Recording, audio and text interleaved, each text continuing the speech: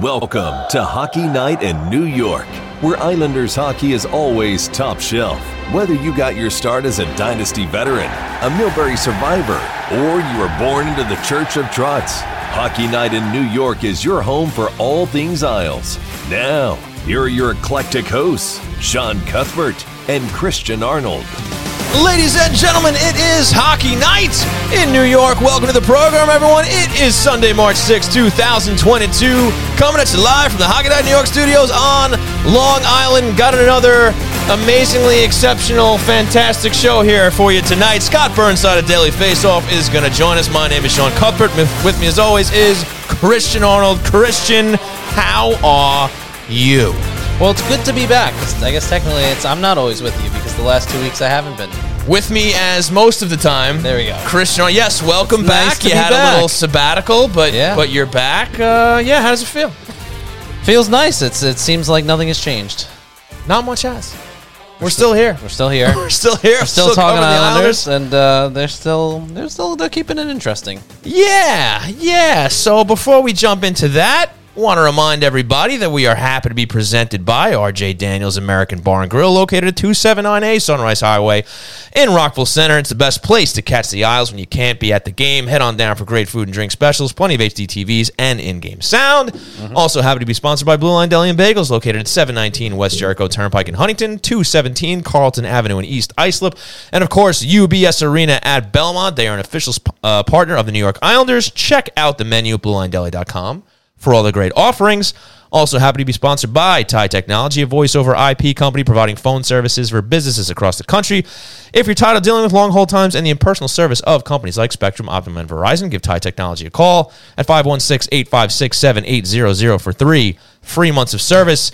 And happy to be sponsored by Oyster Bay Brewing Company, owner of the Barn Rocker Session Ale, available at 12 locations at the Islanders' brand new home in UBS Arena, and even more distributors across the country from coast to coast.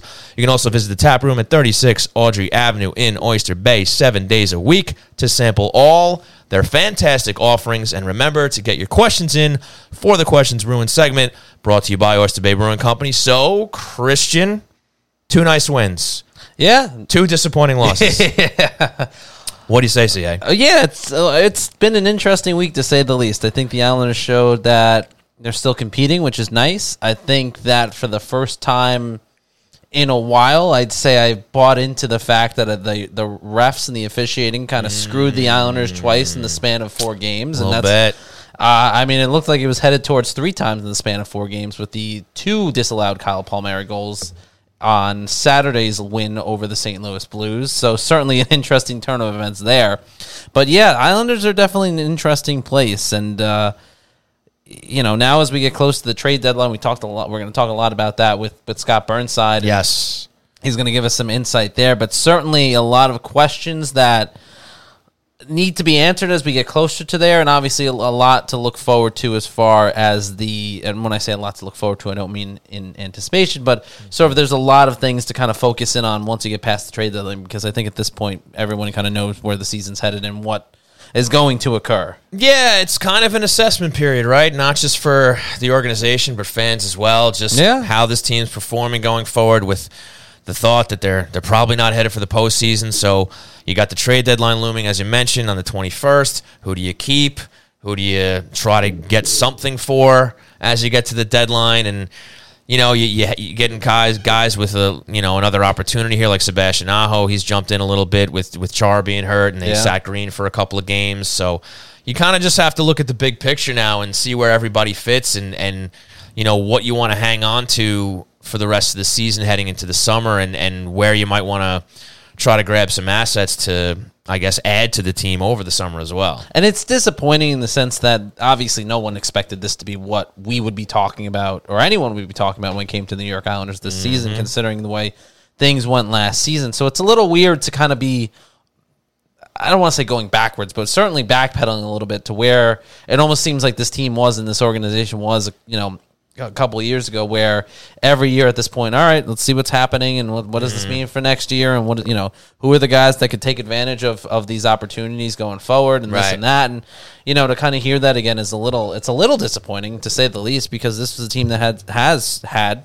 so much promise and success in the last couple of years. And, it seems like everyone, top to bottom, is going through sort of those same question marks. I know here at Hockey Night in New York, we're doing the same thing. We're reassessing. So many We're questions. going through questions. Should we bring Christian back? He was gone for 2 weeks. I think those 2 weeks, obviously, we're testing out some new people and had fun with Mike. Had fun with Tony. Chris Botta did a great job. Yeah, as I don't a know. guest. I feel, man. there's a lot of assessment going on, and there's questions everywhere. Joking aside, though, it's certainly, it is disappointing to see the Islanders kind of take that step back a little bit. I mean, I don't want to say I don't think it could happen again next year, but my hope and my optimism is that this is sort of this is the regression that you see before the next big step forward.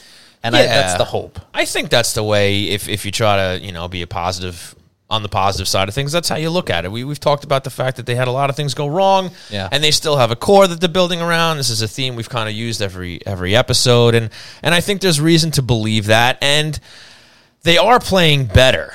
Not at the rate you need to make it mean anything for this season, but there are some more bright spots to take. I mean, they finished their West Coast swing out to California and Seattle 2-2-1. You take that in a normal season. You're 100%. Like, that's fine, 500 hockey. This season, especially obviously, at this point in the year, it doesn't help. Yeah. But it's not a bad way to go out west. You get a couple wins and you grab some points.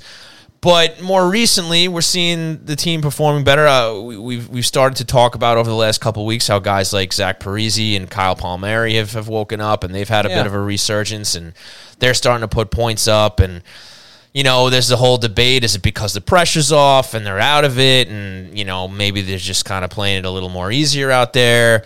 Is it just because it took this much time for them to get going? It's hard to say. But, a lot of people were getting on those two guys, particularly Palmieri, and the way he's just turned it around. He said, what is it? I think he has like 6 goals in his last 10 or something like that. It would have been more if he didn't have 2 disallowed goals against the Blues yesterday. So, I mean, it's positive. Which is why for the first time ever, I said to Sean, I think that's the first time in a long time that I actually agreed with people saying that the officials were out to get to the Islanders, because it was almost like they were trying to prove that point. It's strange. Now that you brought it up, you look at that goal against Colorado, and, I mean, they called it a goal on the ice. And they always say to overturn a call, you need conclusive evidence to bring it back the other way. Now, unless there's some views and angles that Toronto had, the stuff that I saw, and there was plenty of people pointing out this one freezed frame of where it looked like there was a little smidgen of white between the goal line and the puck, where it looks like it's in. Right. Now, unless there was something else up in Toronto that we weren't privy to seeing, that doesn't tell me there was enough evidence to overturn that goal. And that, under the rules, I mean, by definition, would make sense, but I think we've seen that doesn't always happen. No, it's completely inconsistent. And Barry Trotz made a great point in the post-game press conference. He said, look, if that wasn't a goal, it should have been a penalty. Yeah. Because Aho had a stick at his waist. Yeah. That's why he tripped up before he even put the puck in the net. So, okay, fine, call the goal off, but then there should have been a penalty on the play. And you'd like to think that the way things transpire after that, maybe the Islanders, they keep the lead. Right. It stays tied at least. Right, they get a power play, and maybe it goes to overtime. They get a chance at a point, maybe 2 points, but they don't go down a goal a minute later after the goal's called off. Goals are called off, yeah. Right, and Colorado puts one in, and then they end up having the advantage going for the rest of the game. I mean, look, it doesn't matter. Like, losing that game didn't tank the season because it's over already as far as making the playoffs. I'm sorry to be so negative, but I mean, in the grand scheme, it doesn't. But look, we're all watching because we still want to see the boys win, right? And that was one of their better games. They gave Colorado a great game. It's a game that they could have won, and it's a shame that the officiating played such a big part in it, and where it looked like they were going to have a nice little 1-goal lead in the latter parts of the third, all of a sudden they're down a goal a minute later and they can't come back. So it's a shame. But look, I mean, I guess any loss from here on out, even like that one, if you want to, do the whole silver lining thing, it's another ball in the lottery. It's another lottery ball. Which is But the one thing I will say that I still don't buy into is this sort of league conspiracy against the New York Islanders. I mean, the officiating has always been bad in the NHL. One of the big things has always been the lack of accountability by the league, by anyone to hold officials accountable in this league. And when you look at some of the other sports that are covered by reporters and have big fan bases and all this and that. The one thing you can say for baseball, for basketball, for the NFL, I believe, is that all of their officials are, upon request, made available to a pool reporter, so that if there is something like this that transpires, someone has to answer for that. Yeah. The NHL doesn't really have that policy. I think you can make that request, but the NHL very rarely grants it, and I don't really know why that is. And I think that's the bigger issue here. I don't think there's some sort of league-wide conspiracy against the New York Islanders. No one in the NHL office hates the Islanders. There's no, the game wasn't rigged for the Vancouver Canucks to win, as T. Boyle, I think, is saying. How many fan bases out there are like, man, the league really takes care of us? We get a lot of calls. But everyone says that. But what I'm saying is pretty much every fan base probably does think that it's against them. I'm just saying it's probably safe to say nobody in Calgary is like, man, the league took care of us again. We shouldn't have got that goal. Like, whoever thinks that the league is helping them out is basically what I'm trying to say. But I think and I think this is a very good example, and I'm not trying to pick on Trottier 19, but I think this is kind of a really great example of kind of the mentality that people get into, not realizing that these people that make these calls and do their job are professionals, and there's a point where it's not about where they played for when they played or this or that, or sort of these ex-allegiances that I think people may overblow because they have such a strong allegiance, right? Islander fans hate Ranger fans. Ranger fans hate the Islanders, but vice versa. For the most part, yeah. So the thought is, because Chris King is an ex-Ranger, that he is somehow out to get the Islanders in the video war room, which just I mean, you really have to hold a deep grudge to really do that. Yeah, and I'd be hard pressed to really think that Chris King particularly cares or has such a hatred for the New York Islanders. I don't think so. But it's funny, Miller Media 22 says, "Oh, come on, the NHL darlings," and maybe the NHL does have their darlings. But what I'm saying every is, league does. Even the fan bases of those teams, they're not. They think they get screwed too. They still think they're getting screwed. They're not like, yeah, they did it for us again. Like Penguins fans are like, Penguins. They gave Crosby a break again. Love it. They're still complaining about the one they didn't call. Right. So I mean, that's just how it always goes. But it's interesting. It's just a shame how inconsistent it all is. Whether it's penalties, whether it's goal calls. I mean, sometimes it just baffles you, because it seems like the evidence is right there, or at least it's clear enough to say there's not enough to overturn this. Right. Why didn't the call on the ice stand? And I think that's what should have happened in the Colorado game. And you look at the interference call in the game against the Blues. Yeah. Kyle Palmieri robbed the 2 goals, one of them for the interference. They called Kiefer Bellows on interference there. I mean, he barely touched him. And he was kind of, getting into it with the defenseman there in front of the goalie. So I don't know, but it's a fun discussion, frustrating at times. But we got to pick it up though. So we pre-taped our interview with Scott Burnside because he couldn't hop on with us live. So folks, we're gonna play that for you now for all you guys tuned in live. We're gonna take a break as we always do. We'll come back on the other side with the interview, and then once that's done, we'll pick it up live again. So thank you so much for tuning in to twitch.tv/HockeyNightNY and your favorite podcast providers. We'll be right back. It's a new Islander season, and you've got a great spot to catch all the action. RJ Daniels American Bar and Grill in Rockville Center. Inside the bar, or the heated outdoor patio, you won't miss any of the excitement on their wall-to-wall big screen TVs and in-game sound. Enjoy it all with delicious food, drinks, and plenty of specials in a lively atmosphere, staffed by the friendliest folks around. RJ Daniels is in the heart of Rockville Center at 279A Sunrise Highway, just steps from the train station. So come on down, watch the boys in blue and orange continue their quest for Lord Stanley with your fellow Islander diehards. And when the game's not on, stop by for a great meal and a great time 7 days a week. Hang for the late night bar scene or book a party or catering for any occasion. Call 516-536-6258 to make reservations and go to rjdaniels.com to check out the menu. RJ Daniels American Bar and Grill, your home for New York Islanders hockey.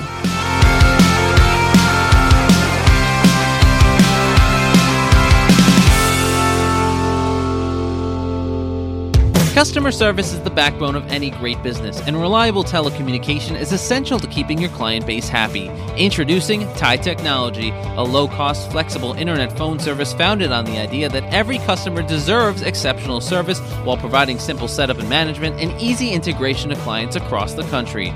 Ty Technology will not only create a custom solution tailored to your specific needs, but will partner with you to provide a competitive edge to you and your clients. And if you need support, you won't be routed to an automated call center in another other country, you'll get a live representative that had a personal hand in building your account. So Islander fans, if your business is looking for a change from companies like Spectrum, Verizon, or Optimum, TIE Technology is offering 3 free months of service for any of its affordable packages. Just call 516-856-7800. That's 516-856-7800. Or visit them on the web at tietechnology.com. That's TIE, T-I-E technology.com. TIE Technology, the right choice for your internet phone service. Did you have a nice break? Well, it's time to get back on the couch for more Islanders therapy with Shawnee and C. Arnold on Hockey Night in New York. Welcome back to the program, ladies and gentlemen. It is now time for On the Line, brought to you by our friends at TIE Technology. And joining us right now from Daily Faceoff is Scott Burnside. Scott, thank you so much for joining us tonight. How are you? I've got no complaints. I got a little trade deadline fever. I guess we're rolling in on 2 weeks from Monday. I guess we're getting closer to one of those lines in the sand for NHL teams and NHL fans, and really it doesn't matter. I don't think whether you're on it's better to be on the buyer side, obviously, but I think for all fans, it really does sort of mark a moment in the NHL season, and then it really does create, I think, sort of opens the gates for the stretch run to the playoffs for the 16 teams that will be in it. Yeah, absolutely. It's fast approaching, and looking forward to getting into that with you. But just wanted to start, you've recently made a move to Daily Faceoff, covering the sport that we all love. You have a podcast now with Mike McKenna called The Suitcase and the Scribe. So I thought maybe we just start out with that. You can tell us a little bit about it and how all that's going over there. Yeah, well, thank you. It's been a pleasure. I've known Frank Cervalli, who runs Daily Faceoff for many years now. He's the current president of the PHWA, a post I held for 3 years back in my days at ESPN, and it's nice. And Mike McKenna, my podcast host, and really I just ride Mike's coattails every week. He's if you don't know Mike, you aren't paying attention. But former long-time minor pro and NHL goaltender, and it often happens with goalies, right? But so smart and so intuitive about the game. Spent a couple years after he retired doing analysis for the Golden Knights, and lucky enough to cross paths with him when I was working with the Dallas Stars for a year near the end of his career, and then to be able to hang out and chat hockey with him every week has been a real treat. But there aren't many people in the business who break down a game or a player or a situation in the way that Mike McKenna does. He's just it's been fun to work alongside him. So I would encourage anybody who's not hasn't listened or hasn't followed along. He's a multimedia star. He does a lot of different stuff, but thankfully a lot for Daily Faceoff. So it's been a ton of fun. Scott, Christian Arnold here. First of all, really do appreciate you coming on today, and I feel like you at this point expect a message from me every couple of weeks, because we've been trying to get you on the show for so long. So we really do appreciate it, and we're excited to have you on. You mentioned the trade deadline. You mentioned the excitement and the fever that comes with it. Certainly a lot to unpack heading into that deadline this year. I want to start with the team that we primarily focus on, and that, of course, is the New York Islanders here. Certainly a lot of chatter and a lot of speculation about what they're going to do, because they're in a very gray area. And I think from the people that cover the team every day to the hardcore fan, to the casual observer, no one can really say for sure which way Lou Lamoriello is going to go as far as some of the moves that are pending. Maybe you could give us some insight on what you think Lou does here, and who are the players that are potentially on the block at the moment.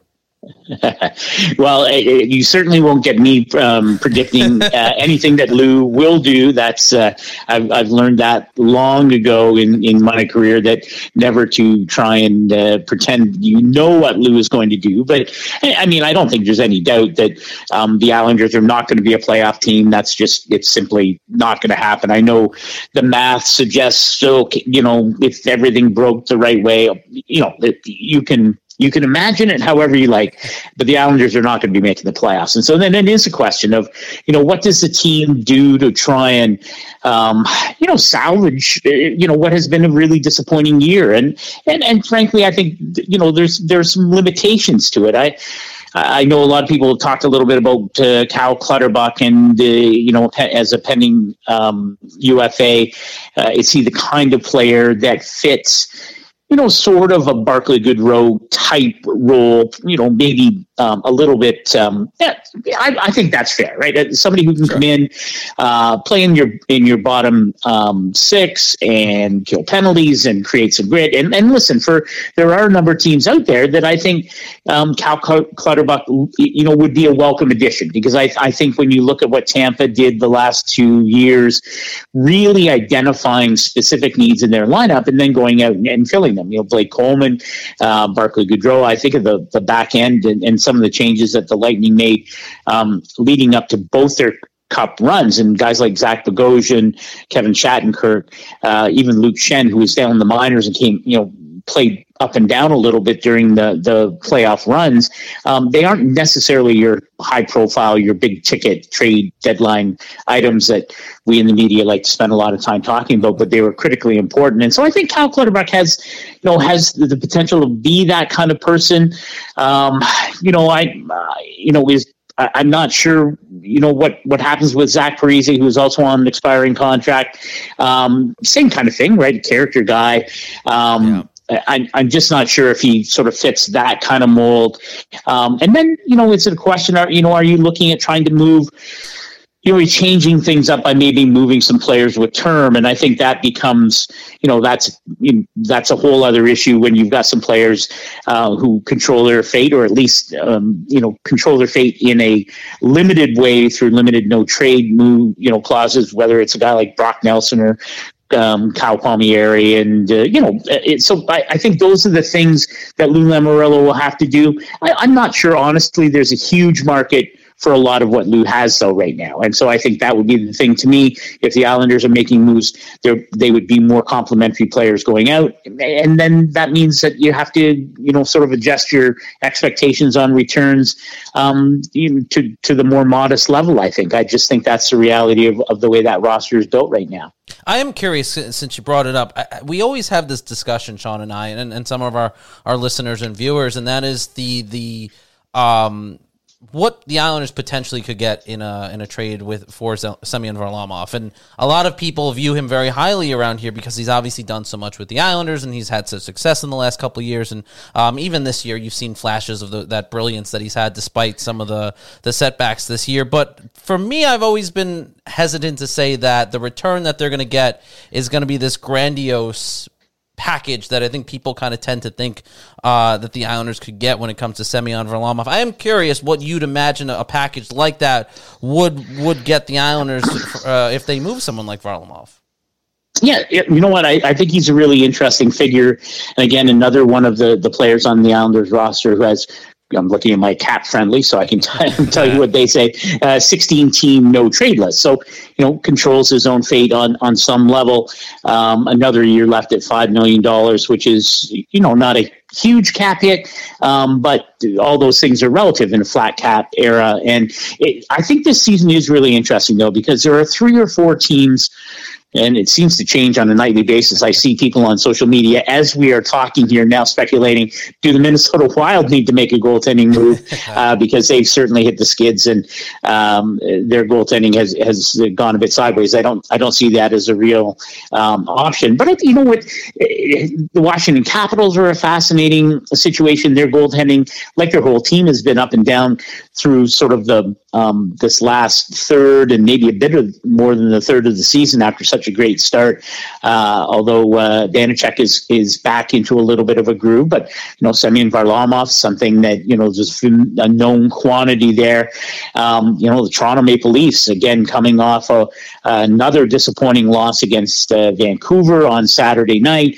Their goaltending has gone completely sideways, and Jack Campbell was a great story and all-star and full value for it, but he is not he's not playing at an elite level, and certainly not playing at a level that would allow the Leafs to have much of a chance against either Tampa or Florida in the first round, which looks to be what their matchup would be. So, what does Kyle Dubas do there? And is Semyon Varlamov, is that an option there? Edmonton, every night the narrative changes in Edmonton. Some nights are okay, and then, again, they're coming off a disappointing loss. Mike Smith just not good enough, frankly, in goal for the Edmonton Oilers.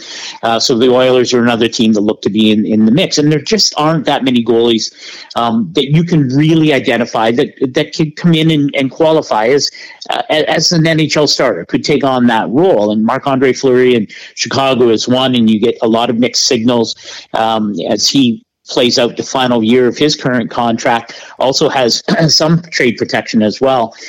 Does he want to go on from Chicago? I think the Blackhawks are going to be very mindful of what Marc-Andre Fleury might want to do, and his career looks like moving forward, up to the 21st of March trade deadline, and then beyond that. So I think Varlamov fits into that picture very nicely.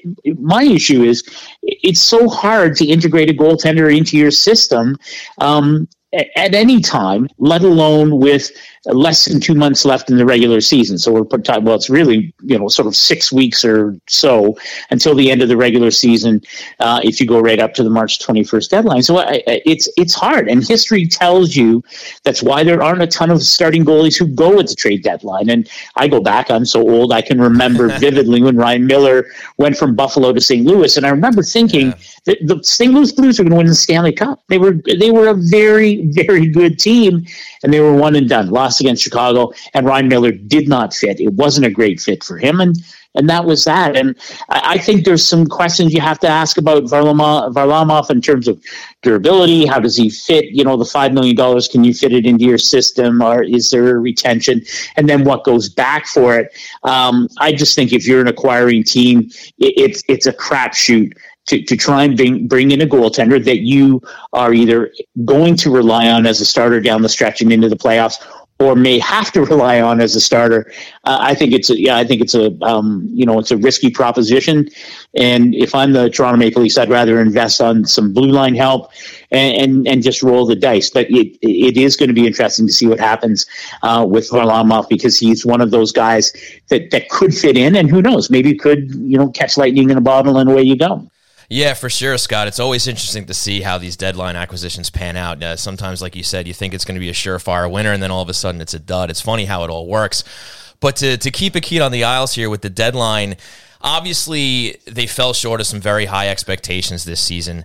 And even though that's the case, I think there's still a lot of people around Islander country that still believe that this team, has a window here. Is obviously not this year, but going forward. So when you kind of look at that and put it towards the deadline, does Lou Lamoriello kind of walk a fine line here if he shares that same belief, where he has some guys he might be able to get some assets for, but if he's thinking about next year, does he kind of, get gun shy because he wants to hang on to some of these guys? I mean, obviously it's different with Cal Clutterbuck. He's a pending UFA.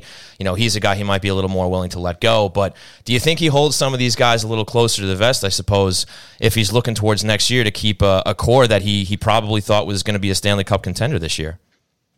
Yeah, no, I think that's an excellent point. And the one thing about somebody like Lou Lamoriello is that when you've seen it all, and he has certainly seen it all, I think you learn not to make those knee-jerk reactions. And there's no question, right? I mean, it's been a miserable year, but you've moved into a new building, and so next year, I think there's a natural reset in this coming off season.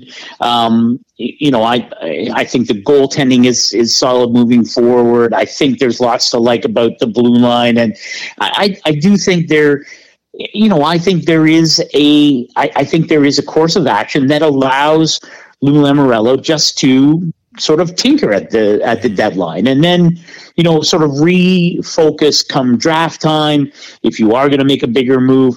I don't know that there's, again, I think you would want to be very cautious about overreacting to a disappointing season after two straight trips to the Final Four, and where you lose back-to-back in competitive series against the eventual Stanley Cup champions. So I think that's the key there. And, we've seen it, I think about Tampa, 62 wins, get swept in the first round by Columbus. And there's a lot of discussion. What should you do? And, the whole social media, blow it up, but even internally, I think there was some serious consideration. What are we okay? Like, do we need to address our core? Do we need to change fundamentally what kind of team this is? Well, of course they didn't need to. And the proof is in back-to-back cups. And I don't think the Islanders are necessarily at that level, but I also think it's worthwhile to ask yourself the question,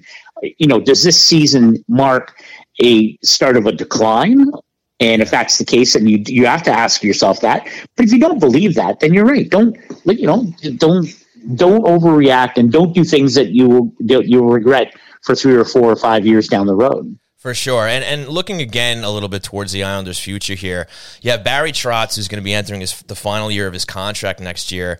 And I suppose my question is, when do Islander fans start getting a little nervous heading into a potential lame duck year if he's not signed? Is there maybe like a cutoff time where Islander fans should be looking for Lou to putting pen to paper for Barry Trotz on an extension, assuming they want to keep him around?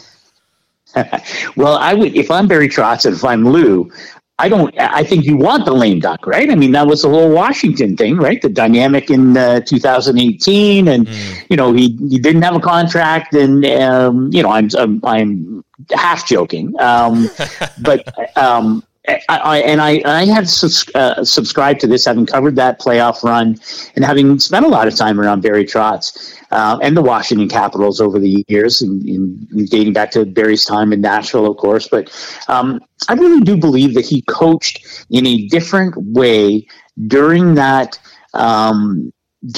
second half of the 2017-18 season, certainly into the playoffs. I really do think he coached in a different manner, because I think he knew in his heart of hearts that he was going to move on, didn't matter what had happened there, because what had happened within the organization, he felt he needed to move on, and felt that, without a contract extension, that was an important thing to him, and it didn't happen, so he was ready to move on. I'm not suggesting the same thing will happen with the Islanders. My guess is that Barry and Lou have had discussions about this. I mean, there are some coaches, and maybe Dave Tippett's not a great example since he just got fired, but there are some coaches who get to a point in their careers where the security becomes less important, because perhaps you're financially, in a different place, and maybe your family's in a different place, or you've had, in Barry's, in Barry's case, not only have you won a cup, but you've had the success that you had instantly with the Islanders, and he's one of the best coaches of his generation. I think I feel comfortable saying that. So maybe it's not as important to have something done by the draft or by training camp or whatever line in the sand you want to use.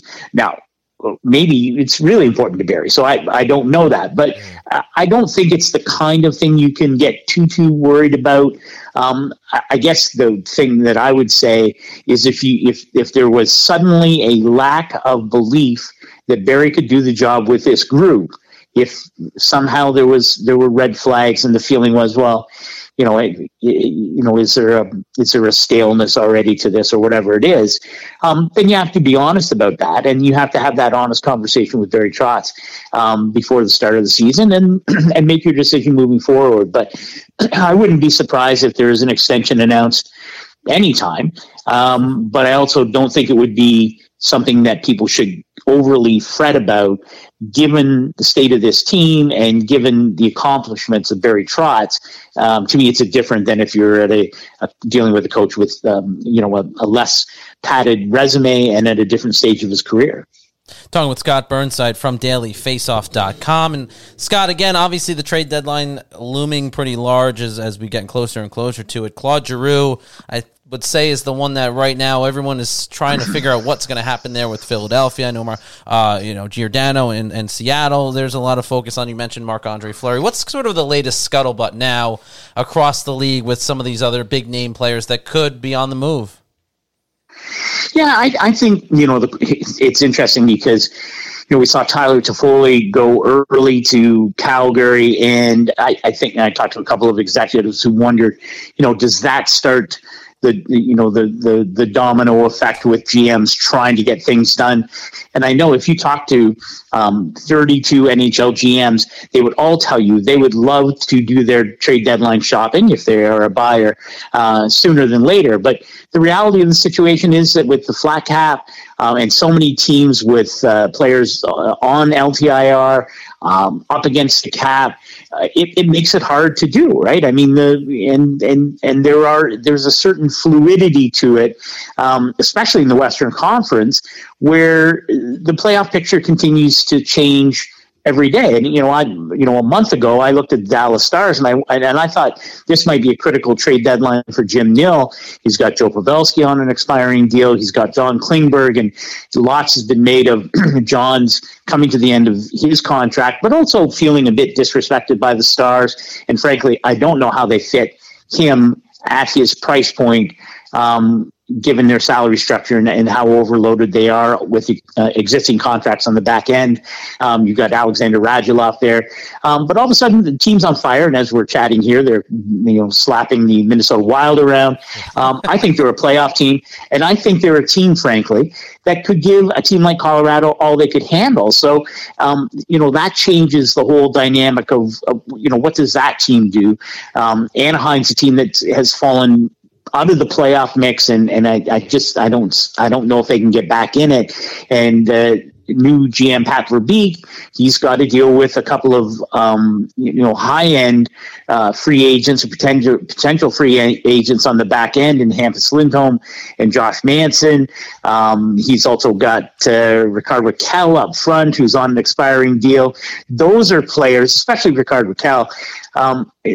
That's a player I think is going to be an important piece. You're right, Claude Giroux's the high profile guy and really at the top of the list, as he should be. But Rickard Rakell is interesting to me because he doesn't cost much. His current cap, it's like $3.8 million. So it's just he's a little bit under the radar, but he's still going to command a good return for the Ducks. It looks like they'd like to sign both those guys on the back end, Manson and Hampus Lindholm. But if Pat Verbeek can't, then he's going to move them. And that's another thing that we may not know that until the 19th or 20th or the morning of the 21st. So a really sort of fluid situation. It makes it dramatic, I think, when you're trying to handicap who's going where or what happens. But I think there are a lot of moving pieces, and we may not, sort of the tumblers may not stop rotating until literally trade deadline day.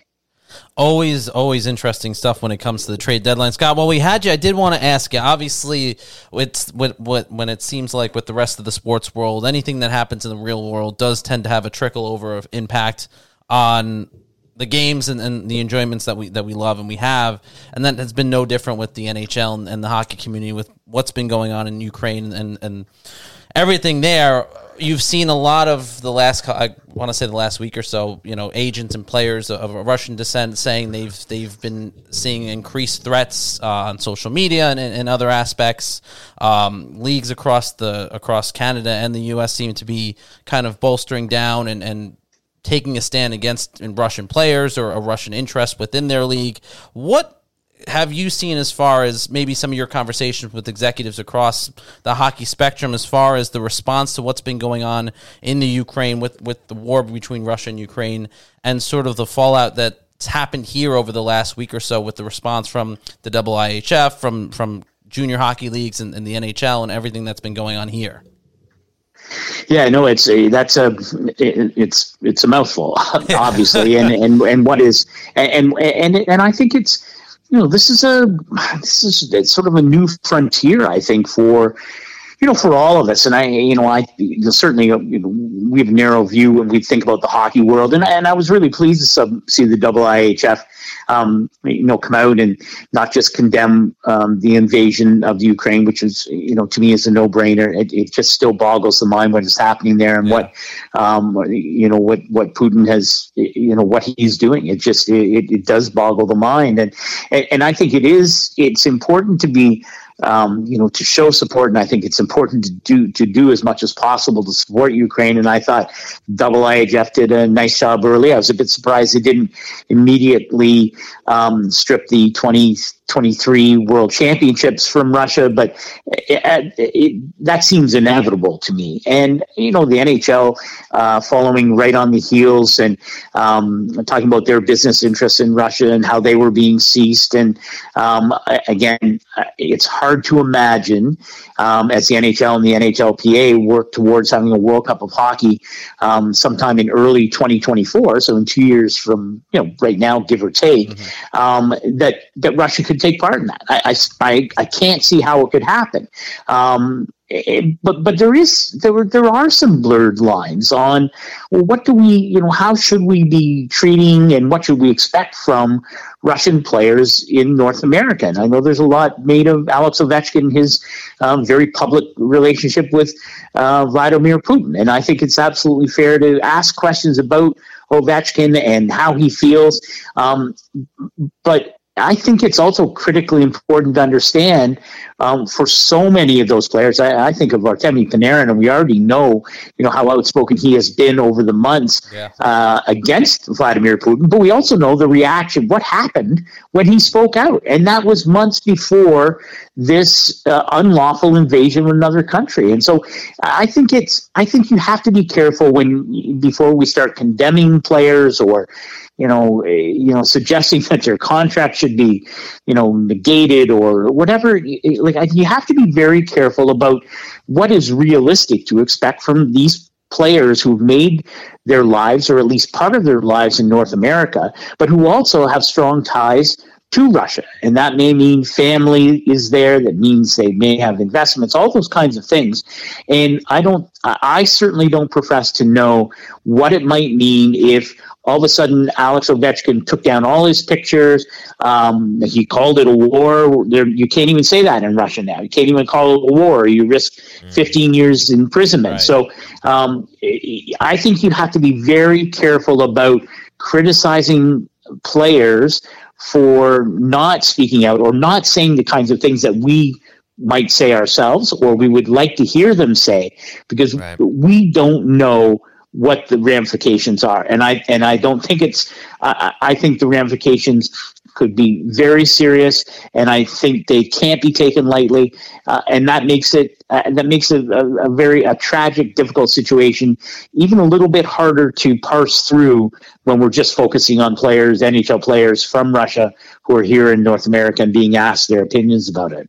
Scott Burnside here with us on the line, brought to you by our friends over at Tide Technology. And Scott, I want to end it on a little bit more of an upbeat note. What we usually try to do with our guests, and if you will indulge us, I know you've given us so much of your time already, so if you just indulge us for a couple more minutes here. We love to usually ask our guests a random question, and just to kind of explain what that means, we kind of ask them something that's a little off the beaten path or a little related to what they do. For instance, we've had Molly Walker on from the New York Post. We asked her about her favorite press box meal. Andrew Gross from Newsday is a huge music person. We asked him a couple times about some different music topics.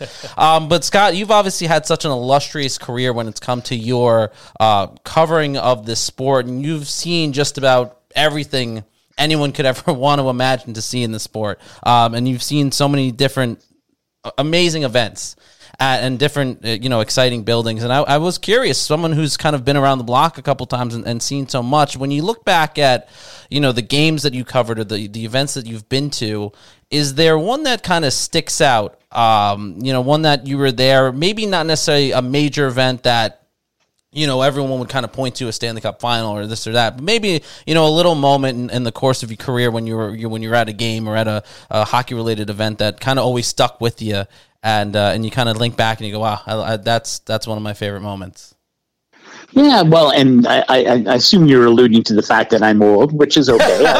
I accept that. No, it's totally true. Actually, I am, and it's true. I feel, and I've been lucky, and I've done lots of different things and had the opportunity to cover 3 Olympics and a couple World Cup of Hockeys and those kinds of things. And one of my favorite things to do, I haven't done it in a number of years, but I did for 7 or 8 years in a row. I did days with the Cup. So I started the first time I did it. I was with a very young Eric Stahl after the Canes win in 2006, and also spent the day with Brett Hedican, which was. It was just, I'd never done it. And so I still remember it vividly. And when I run into Brett, we always talk about it. It's so funny because the Cup showed up at his door, or his parents' door, I guess, in St. Paul, strapped into the front seat. The box wouldn't fit in the back, and basically was strapped into the front seat of the car, and the kids ate cereal out of it, and that was pretty cool. Since you were asking the question, I was thinking in my own mind, that's one of my favorite story that sticks with me, I suppose, as when Dave Strader came back after being diagnosed with cancer, and he did some playoff games in the spring. I won't have I don't know the exact year, but I remember sitting with him in the broadcast booth in Washington before a playoff game, and just talking about his experiences and his battle with cancer. And that was a pretty meaningful moment. Just to hear him talk about how much he loved to be in the building, and how much, it was such a huge part of his life and the life of his family. And so I think about those kinds of moments because those are, they stay with you, and the game is filled with good, kind, generous people. And of course, we lose too many of them too soon, but I'm always struck by the kindness of the people in the game. It's what makes it such a joy to come and watch games and write stories and talk, with people like you about the game. So that I was just thinking about that evening with Dave Strader. So thank you for reminding me of something that was exceptionally pleasant. Absolutely, Scott. Outstanding stuff. We really appreciate all your time tonight. It's been fantastic. And before we let you go, maybe you can just let everybody know where they can follow you on social media.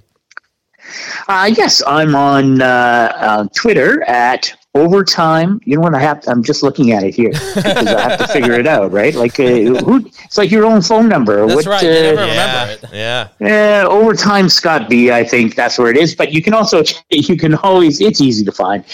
Daily Face Off right there every week, and as you mentioned, the Suitcase and the Scribe podcast with my good friend Mike McKenna, that we put that out every week. And periodically I make my way to Raleigh and I do some stuff for the Carolina Hurricanes, do some writing, some television and podcasting in Raleigh as well. So just try and keep my hand in the game at some level. Love it. Awesome, Scott. Well, once again, thank you so much. Really appreciate it, and hope to talk to you again down the road.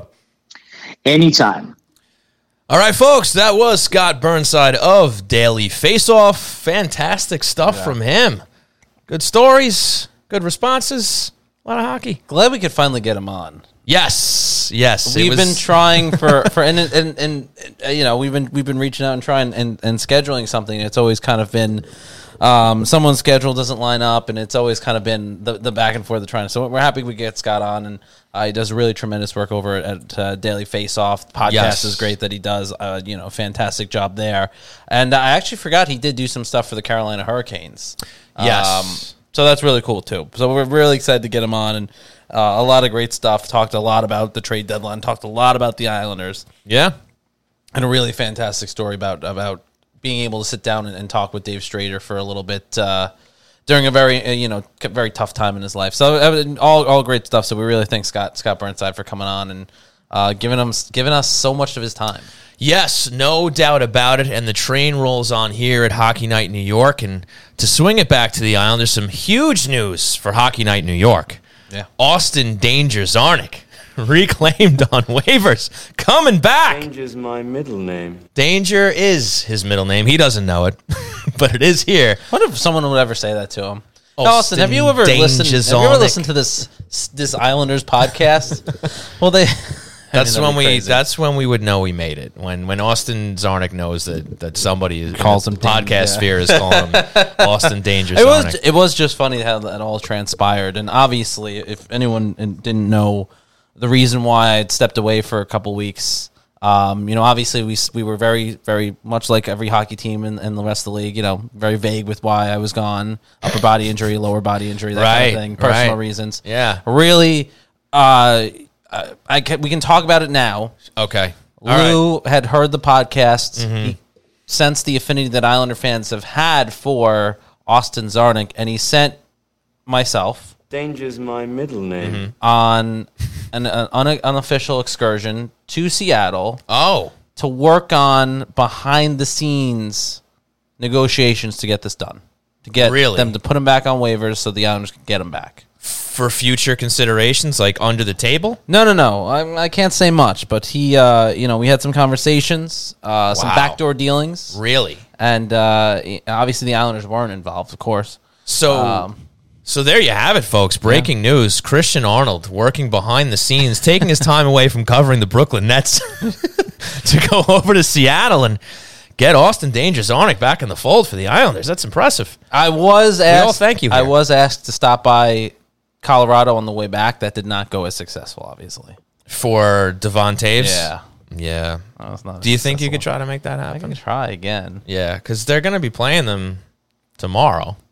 Maybe you could, maybe talk to Joe Sakic. You have an in with Joe Sakic? Yeah. Could you wave Devon for us, please? So, Czarnik's back in the fold. And for you Islander fans out there that actually were upset about it, he's back. So there's your center depth if they need it. Barzal obviously has been out of the lineup. I don't know if that means Czarnik's going to get in there. They've been okay without Barzal, and that actually segues kind of right into what I want to talk about next is, this last little stretch here. And I spoke of it before, saying they've been playing better. I mean, the level of which you can make an argument for, but it just so happens that over the course of that time, that Matt Barzal and Zdeno Chara have been out of the lineup. What do you say about that?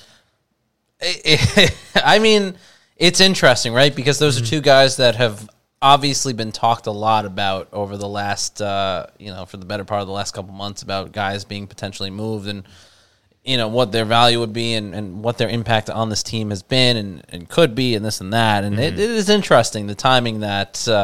right. Listen, I think we all know the issues with Zdeno Chara, right? Like, it's no secret. He's slow. He's older. Yeah, he has a big reach. He's still somewhat physical. There are benefits to still having Zdeno Chara on an NHL roster. Yeah. The problem is it was never NHL ice. It was never. It was never this particular specific NHL roster. Zdeno Chara doesn't fit with the Islanders' NHL roster, and that's kind of been everyone's known that he definitely doesn't replace what they lost. That's the issue. And that's the problem. Like, maybe he does fit if Leddy was still here or somebody comparable that could move the puck, that still has foot speed, that can put points up, right? That can help you successfully exit the zone and break out.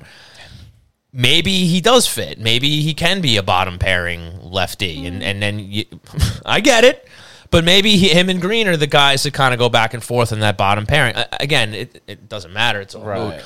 But yes. Do I think, to answer your question, right, do I think there's a direct correlation to the Islanders' somewhat success over the last couple games and the sudden disappearance of Zdeno Chara and Josh Bailey, almost Mafia-esque at the timing?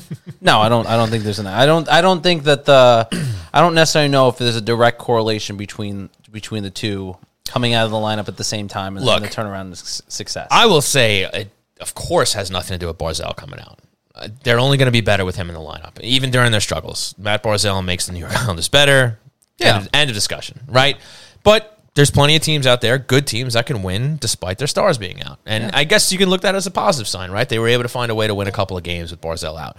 Zdeno Chara, on the other hand, I think it's worth discussing that maybe they're better off with him up in the press box a little more than they are with him on the ice. And Aho has been able to get a chance, like I said before.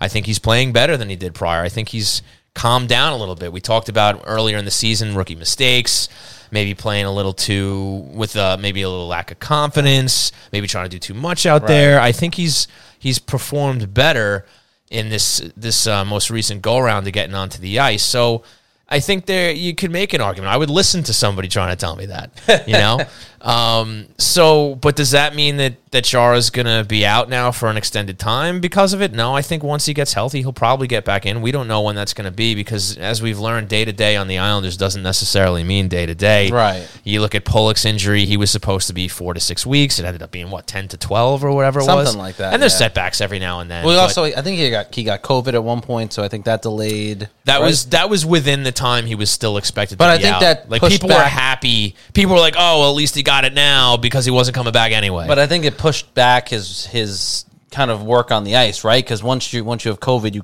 can't be out on the ice, you can't use the team facility, you're quarantined, whatever. So I think that also added to the fact that you're taking away 5 or whatever. I forget had they shortened the quarantine period at that point? I forget. Right. But you lose a certain amount of time. So if it was still 14 days, 10 days, whatever it was, that's 2 extra weeks, which would kind of line up with how it ended up anyway. Yeah. And then you add on, all right, he still has to kind of rehab. He still has to ramp up. Jesus, he has to. That's the basketball coming out and talking, But he still has to get back into that shape where he's ready to go, and so definitely none of that helps. None of that helps. And as we know, the NHL is very, very transparent with anything related to injury. Right. And I guess at the end of it, and I see some good questions coming in about this topic, which we'll hit right now, but at the end of the day, big congrats to Chara for breaking the record. Yeah. 1,652? Most games ever played as a defenseman. He passes Chris Chelios. They had a nice little ceremony for him before Which the game. was nice, yeah. Yesterday, they presented him with some gifts. He had And the it was family cool that out he there. could do that with the Islanders, the team that drafted him. And Yeah. so that for was, it was sure. a nice little touch. Yeah, absolutely. So big congrats to him, regardless of what you might think about him now, the way he's playing for the Islanders. What an amazing career he's had, Stanley Cup champion, and big congrats, man. That is no small feat whatsoever. But to see these questions coming in during this discussion, I like it. Robin Salo was quoted saying that he's essentially not too happy about being in Bridgeport, which makes sense to me. Good for him. Now, and I'm, it's cool that he felt comfortable enough to say it. Because I'm sorry, I missed this. Where did he say this? he was, I don't want to misspeak here. I don't remember if he was interviewed by like a Swedish or All right, that would make sense. paper, because I feel like that might have been the case. And but that's usually where, especially you get like the a player more like candid that, answers. Yeah. Now, again, I don't have it in front of me. It may have been elsewhere, but I think it was maybe a Swedish. Maybe someone in the chat knows, but that Right. lines up. I was just curious more or less because he was essentially asked, about being back in Bridgeport after spending all that time with the Islanders, and again, I'm paraphrasing here, but he was basically like, it sucks. He would rather be up with the Islanders, and of course that's the obvious answer. Who wouldn't? right. But he felt comfortable enough to say it, and he wasn't complaining. He wasn't trashing the organization or saying I should be there or they made a big mistake or anything like that. He was just being blunt about the fact that he'd rather be on the island. And again, why wouldn't he? So good for him. I mean, and I think he said something along the lines of I'm just motivated Finish to do it what I like have to. Sorry, finish. Yeah, there you go. No, I didn't mean to interrupt you. I was just Thank you. He basically said, I'm motivated to get back there because he prefers it to Bridgeport. So good for him. And he's a guy who I think has a future with this team. And maybe it's not right now because of the logjam they have up there. And, now he's going to get heavy minutes in Bridgeport, which is a good thing. He should be playing. That's always the mantra, right? These guys should be playing. These guys should be playing. And maybe now it becomes a little more of a showcase for the rest of the season for Aho because he can play in games that really don't mean as much. It's interesting too because I'm not saying this is the case because I guess from what everyone, at least from what you're saying, Sean, it wasn't necessarily an interview or a comment that was said in a tone that I guess would come off as aggressive or trashing the organization or whatever the case may be, however you want to characterize it. But you have to remember too. Now you look at the situation with Salo. You have to think back to the Russian player who was here at the beginning of the season. His name escapes me, of course, right now. He had come in for a couple months. The Islanders didn't play him. I gotta look it up. You gotta vamp for like 2 seconds. Give me a second to think of this player's name. Okay, fair enough. You keep talking. I will keep talking. So yes, it was a Finnish interview. Not a Swedish interview. And the problem is, I just mixed up the Scandinavian nation. Yeah, that's insulting. that he was from. That's my mistake. But I'm seeing some interesting back and forth about this whole Salo thing now. Trottier 19 actually just threatened me physically. He said he will put me through the glass like Trotz did to the Vancouver guy for the third cup. Listen, Trotty, I'll hold him down. I got your back. I got you. We'll make this happen. Anatoly Golishev is who I was thinking of. There you go. Anatoly Golishev. Remember, after he left, he was a lot more outspoken, and he had some. I mean, look, if the things that he said were true, but to my point, it sets an interesting scenario here where. Obviously, Salo didn't say it like that, I guess. So it's hard to kind of, we're kind of comparing two different things here. But still, it's an interesting pattern you're almost noticing, right? Where, again, I don't think it's really not the same because I think Salo was more just asked about comparing the two, how do you feel about being sent down? Whereas according to Golishev, he was put through the ringer as in, I'm in, I'm out, I'm going to stay, right. I'm going to be a part of this team, I'm not. I think Salo understands where he's at. I think he's just unhappy he's not still there, but he's not complaining about it. He's not giving the Islanders organization a hard time about it or saying, trade me or anything like that. It sucks that I'm here. That's all. I want to be back. He liked his taste of the island, and he wants to get back there full time. Well, I mean, but I guess more or less I'm reacting to the way it was phrased in the chat because a lot of the way you saw it asked about it is, Trottier 19 thoughts about Salo whining about... And Jeremy 13 cleared it up a little bit, too.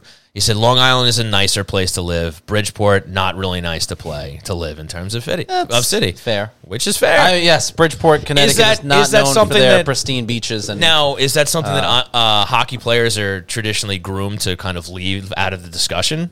Yes. He essentially kind of trashed on Bridgeport, right, by saying it's not as nice a place to live. I mean, maybe that's something your PR department wants you to keep to yourself. But at the end of the day... he didn't really say anything overly terrible here where he's going to be reprimanded. They might just say, hey, listen, keep that part to yourself next time. But I don't think he's going to be in the bad graces of the organization now because he was blunt about how he feels about Long Island compared to Bridgeport.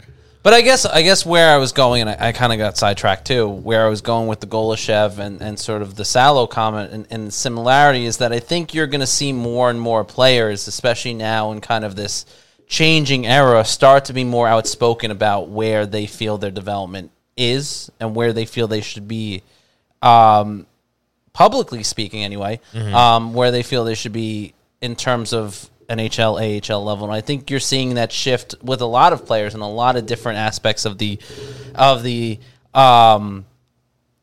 sport. I think you're seeing that shift more towards players being comfortable and confident enough to say, listen, I should be at the NHL level. Mm-hmm. Whether that's a good thing or a bad thing, that's a whole other discussion.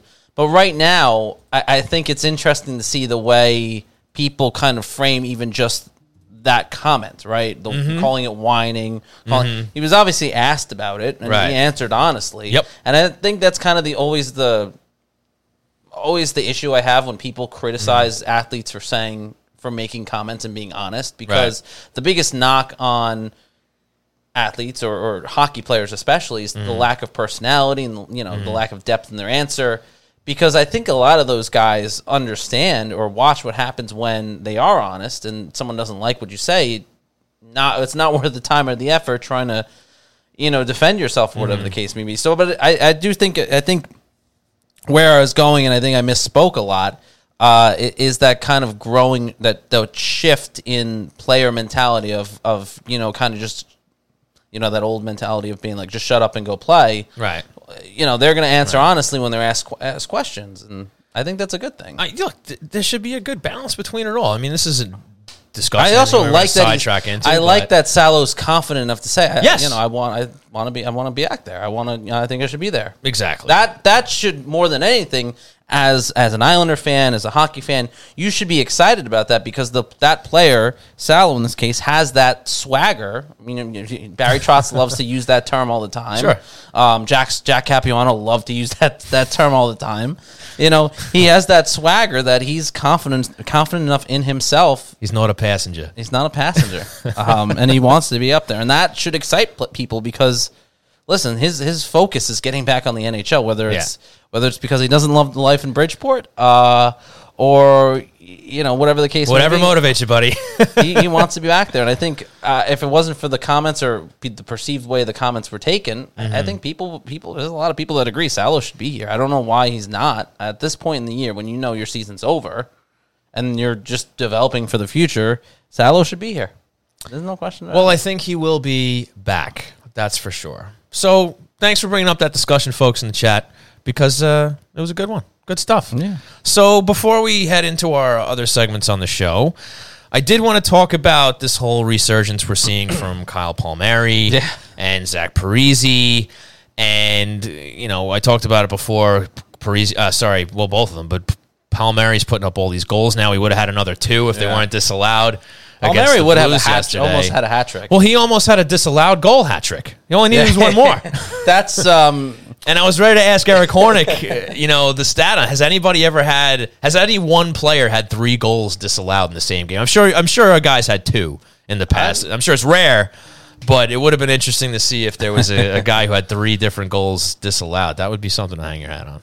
I mean, if I was that guy, I'd be pretty pissed. I don't even know if that's something you even now after post-career, you're like, yeah, that's still something pretty butthurt about. Definitely an interesting thing to see. But with that in mind, with him, extremely, with him performing better, I mean, not only just putting goals in, he's been more noticeable. He had some play yesterday against the Blues where he almost did his best Matt Barzal impression, where he skated around pretty much the entire offensive zone, but also doing toe dragging, making some nice moves with his hands, which you really don't typically see out of Kyle Palmieri. He's more of like a lunch paler guy, right? Crashing the net and whatnot.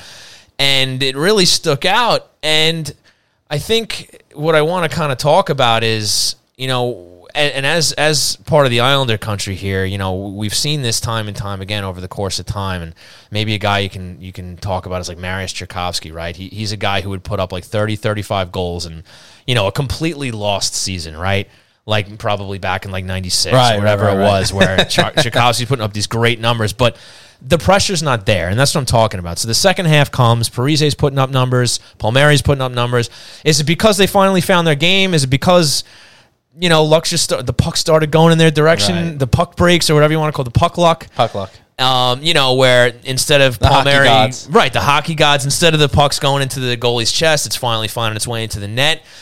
Or is it because the pressure's off? Because now there's not as much, pressure in winning these games because they kind of know they're out of it already. Now, I'm going to try to answer my own question first and then bring it to you. I want to get my own thoughts in there. But these guys are in their 30s. They've been in the league for a long time. I don't think that stuff factors in anymore. I think it's more just they found their game. I don't think they're just lucky now because the pressure's off. I think that this is something we probably would have seen whether they were in it or out of it. But please, go ahead. What do you think? I think it's a little bit of everything. I think the Islanders are a bit more comfortable. After you go through such... I know in the past I've been hesitant to give any sort of credence to the idea of starting off on a road trip for 13 games and kind of use that as an excuse, but it's obviously tiring and has an impact. The pressure that comes along with opening a new building and, all the expectations on the outside for this team and this and that. I think it's a little bit of a combination of everything that's going on right now. I think they're a little more comfortable. There's finally some not as much. There's so much turnover in the first half of the season. There was so much chaos that there's finally a little calm, and I think that absolutely makes players more comfortable, whether they're a rookie, whether they're a veteran. I think that's a factor. I think absolutely would say I think it's because some of those guys know that the season is not going to go the way everyone expected it to, and so there is a little less pressure. And so... those mistakes, I mean, they're amplified, but it's not to the sense of, well, now not only these mistakes amplified, but they're costing us a playoff spot, this or that. So there's a little more free reign, and I think you've seen it in years past with this team. Like I said, it's disappointing to kind of see the take those kind of tiptoe back a little bit to harken back to days that weren't as great for Islander fans, but I think there's absolutely some of that going on in addition to guys finally getting their rhythm going a little bit. And then I think part of that is just They know the pressure's off them a little bit. Okay, fair enough. And and I think it was Of course, Jeremy and 13. there's dad power. Made a good point. Dad power. And Jeremy 13 made a good point. Parise has been consistently playing well all year. It's just that the pucks are going in. I mean, we've been saying it since the beginning. Even when he wasn't scoring, busting his tail all night, playing really well. And I said it recently too. Like if they had, He's a second half player. just like you said, self-proclaimed second half player.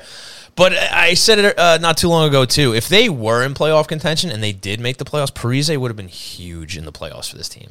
He's exactly that kind of player. With the way he's been playing during the season, the guy probably would have been potting goals, putting up points, big time. I'm curious. Well, so in that vein, how much do you think that would have changed the course of that 2020 playoff run? Having him on, and like if let's say go back in 2020, no one knows the world's about to end. The Islanders go out and they get Pajot, JG Pajot at the deadline. There's rumors that the trade for Zach Parise was in the works. They couldn't financially figure it out. Right. Let's say somehow, some way, they use some sort of witchcraft to make the numbers work, and Zach Parise ends up an Islander.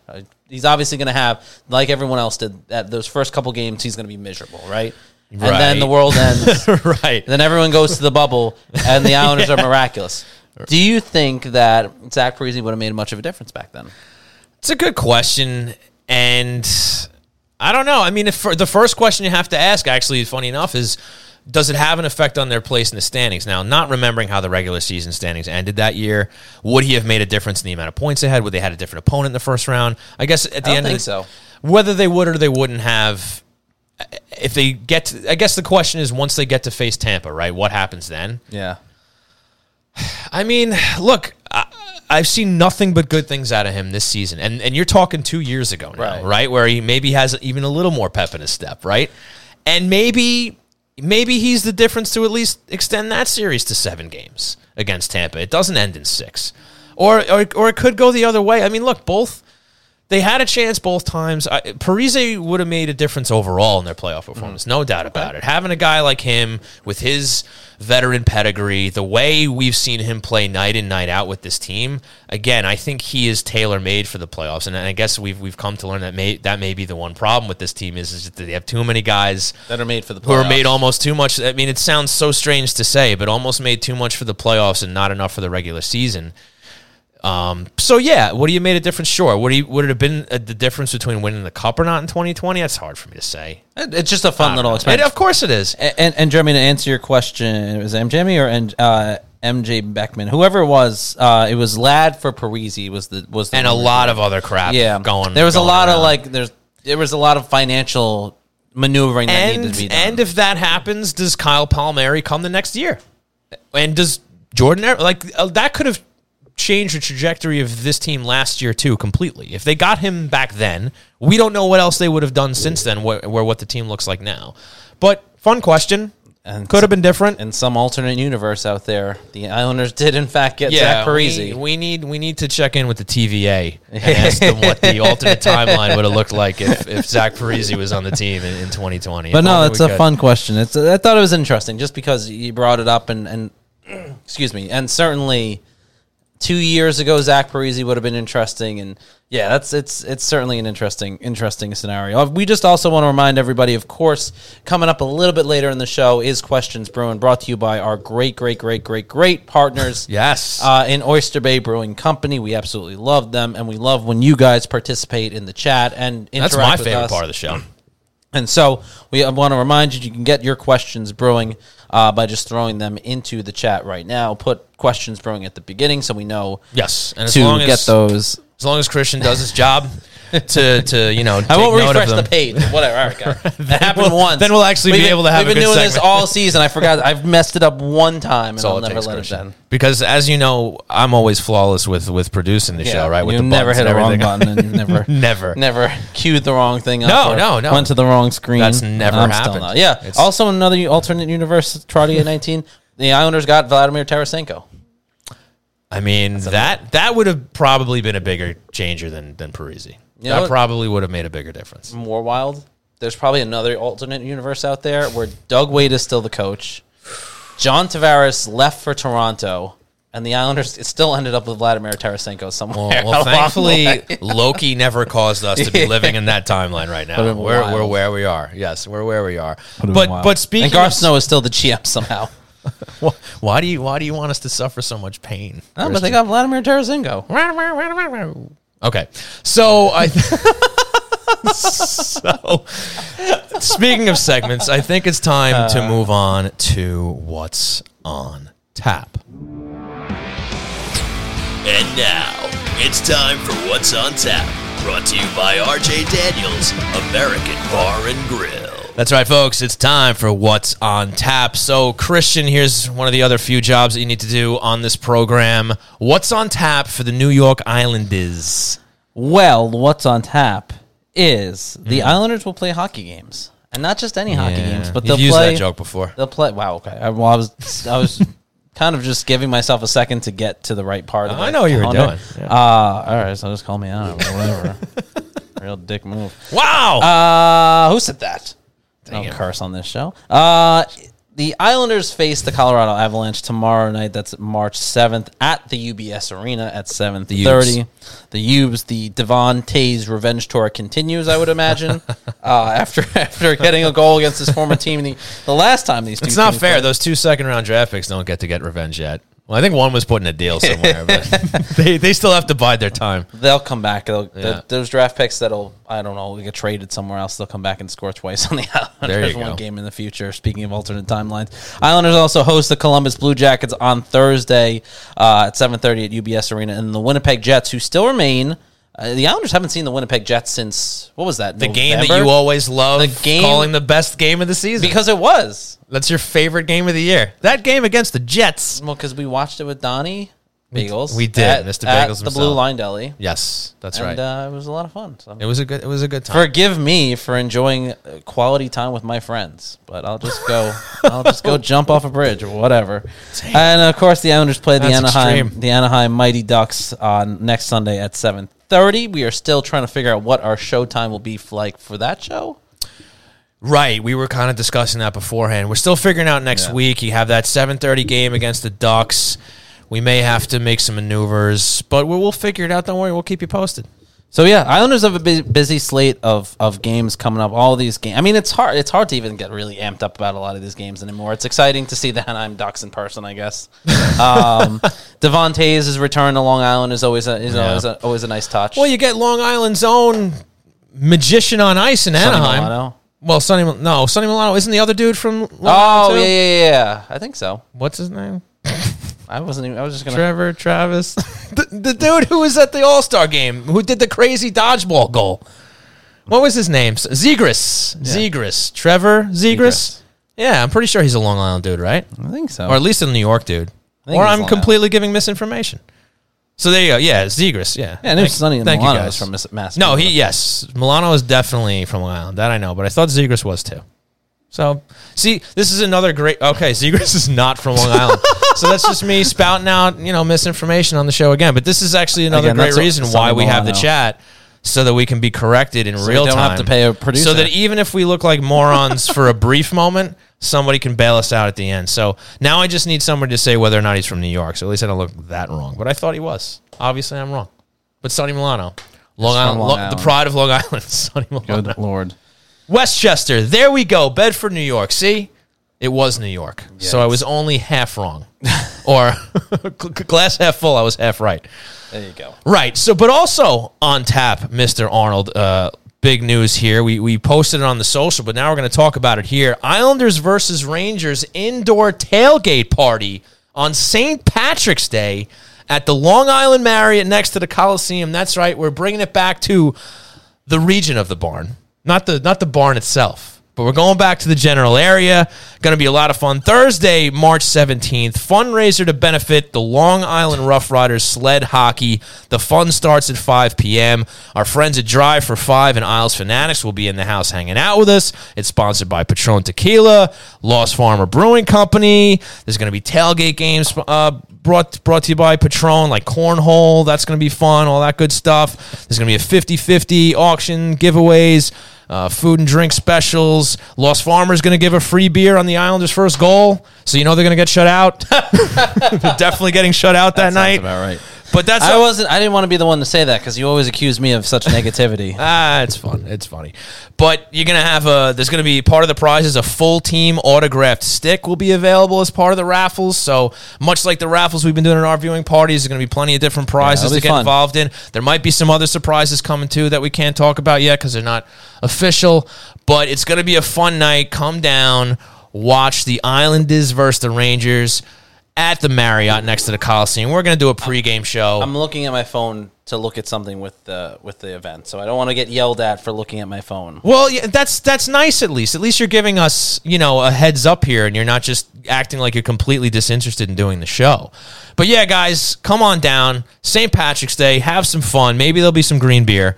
We'll see. I was going to say, there's all these great sponsors, Patron and Lost Farmer. There's no Jameson on the on the docket. Listen, St. Patrick's Day. I don't run the show over there. But Patron's a great look. Patron Tequila's fantastic. Patron. Yeah, it's gonna be great to have them involved. It's gonna be a lot of fun.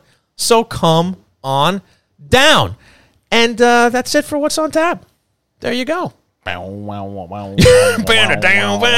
Yeah, we had to replace the button with the interview, so I don't have the outro for that. No, I just did it. Segment. It's fine. You did a great job. That was What's on Tap. That's presented by RJ Daniels American Grill, American Bar and Grill. Whatever. Pretty good. Not bad. So we're having a lot of fun. We're having a lot of laughs. Why don't we take a break? We'll settle down a little bit here. And then we'll come back with the hero of the week. The hero of the week. That's brought to you by Stop Blue Line Deli, American Bar and Grill. Folks, we want to thank you so much for tuning into twitch.tv/Hockey Night NY and your favorite podcast providers. Hope you're having as much fun as we are here on the show. We're going to take a break. We'll be right back. You have a lot of choices when it comes to great beer, and Oyster Bay Brewing Company provides the best Long Island has to offer. Oyster Bay Brewing Company is dedicated to producing the highest quality beer while staying true to their nautical history on the Gold Coast of Long Island. They're the creators of the renowned Barn Rocker Session Ale, available at 12 locations in the Islanders' brand new home, UBS Arena. And because Oyster Bay has increased distribution across the country, you can grab your Barn Rocker from Carolina to California if you're following the team on the road. Here at home, the tap room on 36 Audrey Avenue is open 7 days a week, with indoor and outdoor seating so you can experience their smooth honey ale, savory IPA, or gluten-free hard seltzers right in historic Oyster Bay. You can also shop online at oysterbaybrewing.com for curbside pickup, local delivery, or have your order shipped anywhere in New York. And if you use coupon code HNINY at checkout, you'll get 15% off. Oyster Bay Brewing Company, Long Island's Gold Coast Brewery.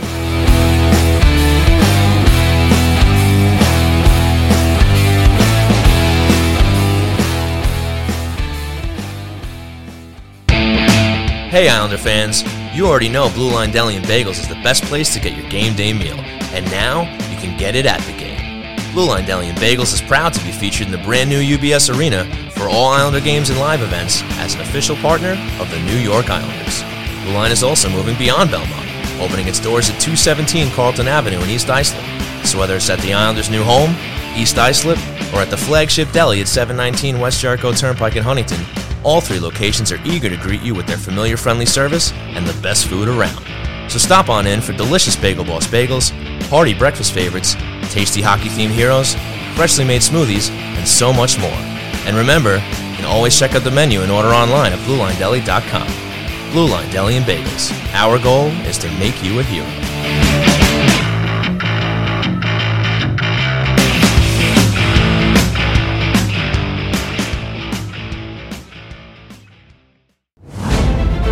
Welcome back to the program, ladies and gentlemen. When you hear this song, that means it's time for the Hero of the Week, brought to you by the Blue Line Deli and Bagels half-price hero. This week is the Selly, featuring grilled roast beef, sauteed onion, mushrooms, fresh mozzarella cheese on a toasted garlic hero. Get it for half price all week at the Huntington location, starting tomorrow. That is Monday through next week, where we will announce a brand new half-off hero. Stop on in, mention Hockey Night New York for half off the Selly. So, Mr. Arnold, tell us all, who is your hero of the week? Batman. Did you see it yet? No, I gotta see it. Everyone's been raving about it. I've seen very good comments on social media. Thankfully, I haven't had anything spoiled That's yet. just good. Yeah. Because I already got something spoiled. I don't want to hear it. No, I'm not going to tell you. I wanna hear because it. I was so mad when I saw it. I was like, that's pretty annoying. I have successfully dodged the spoilers, but it can't be Batman, Christian. But, well, you could say this gentleman is a young Bruce Wayne.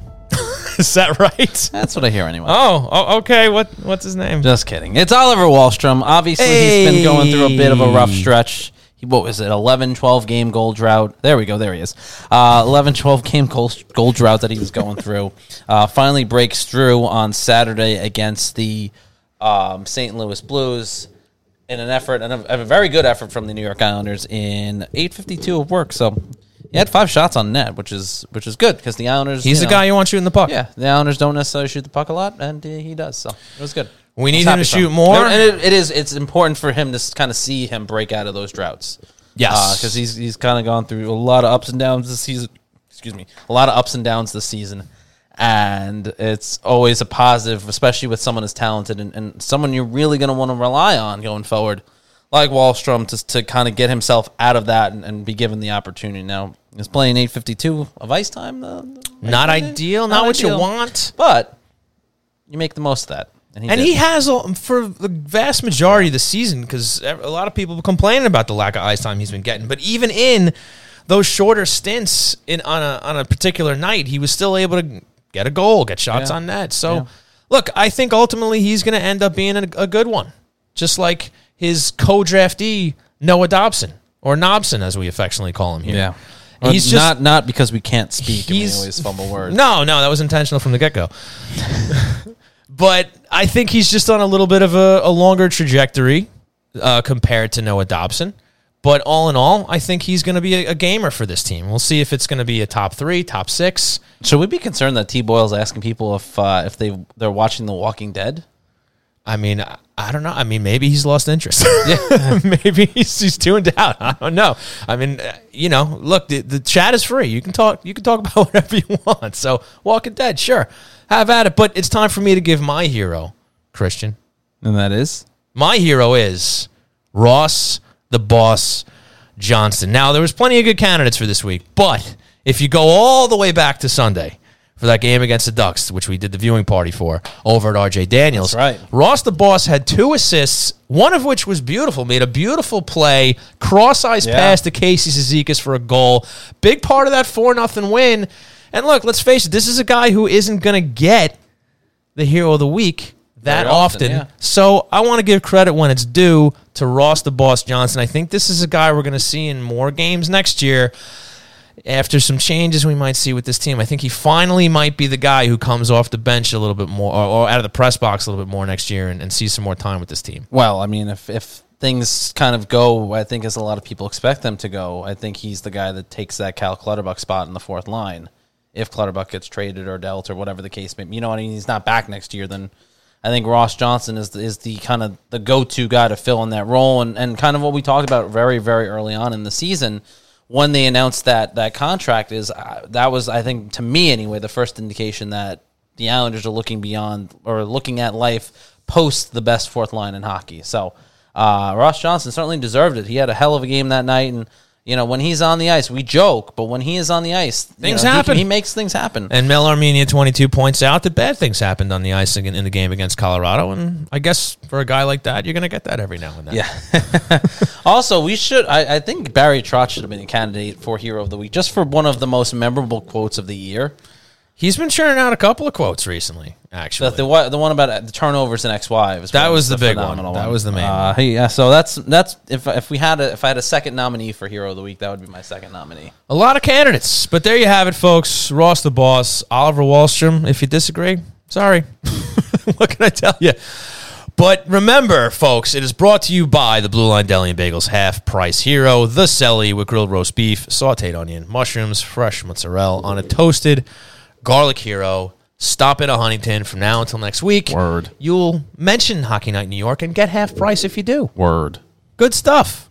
Good stuff. So that does it for the hero of the week. Mel Armenia 22. Maybe that's the quote of the week. You know what? probably a prime candidate for that.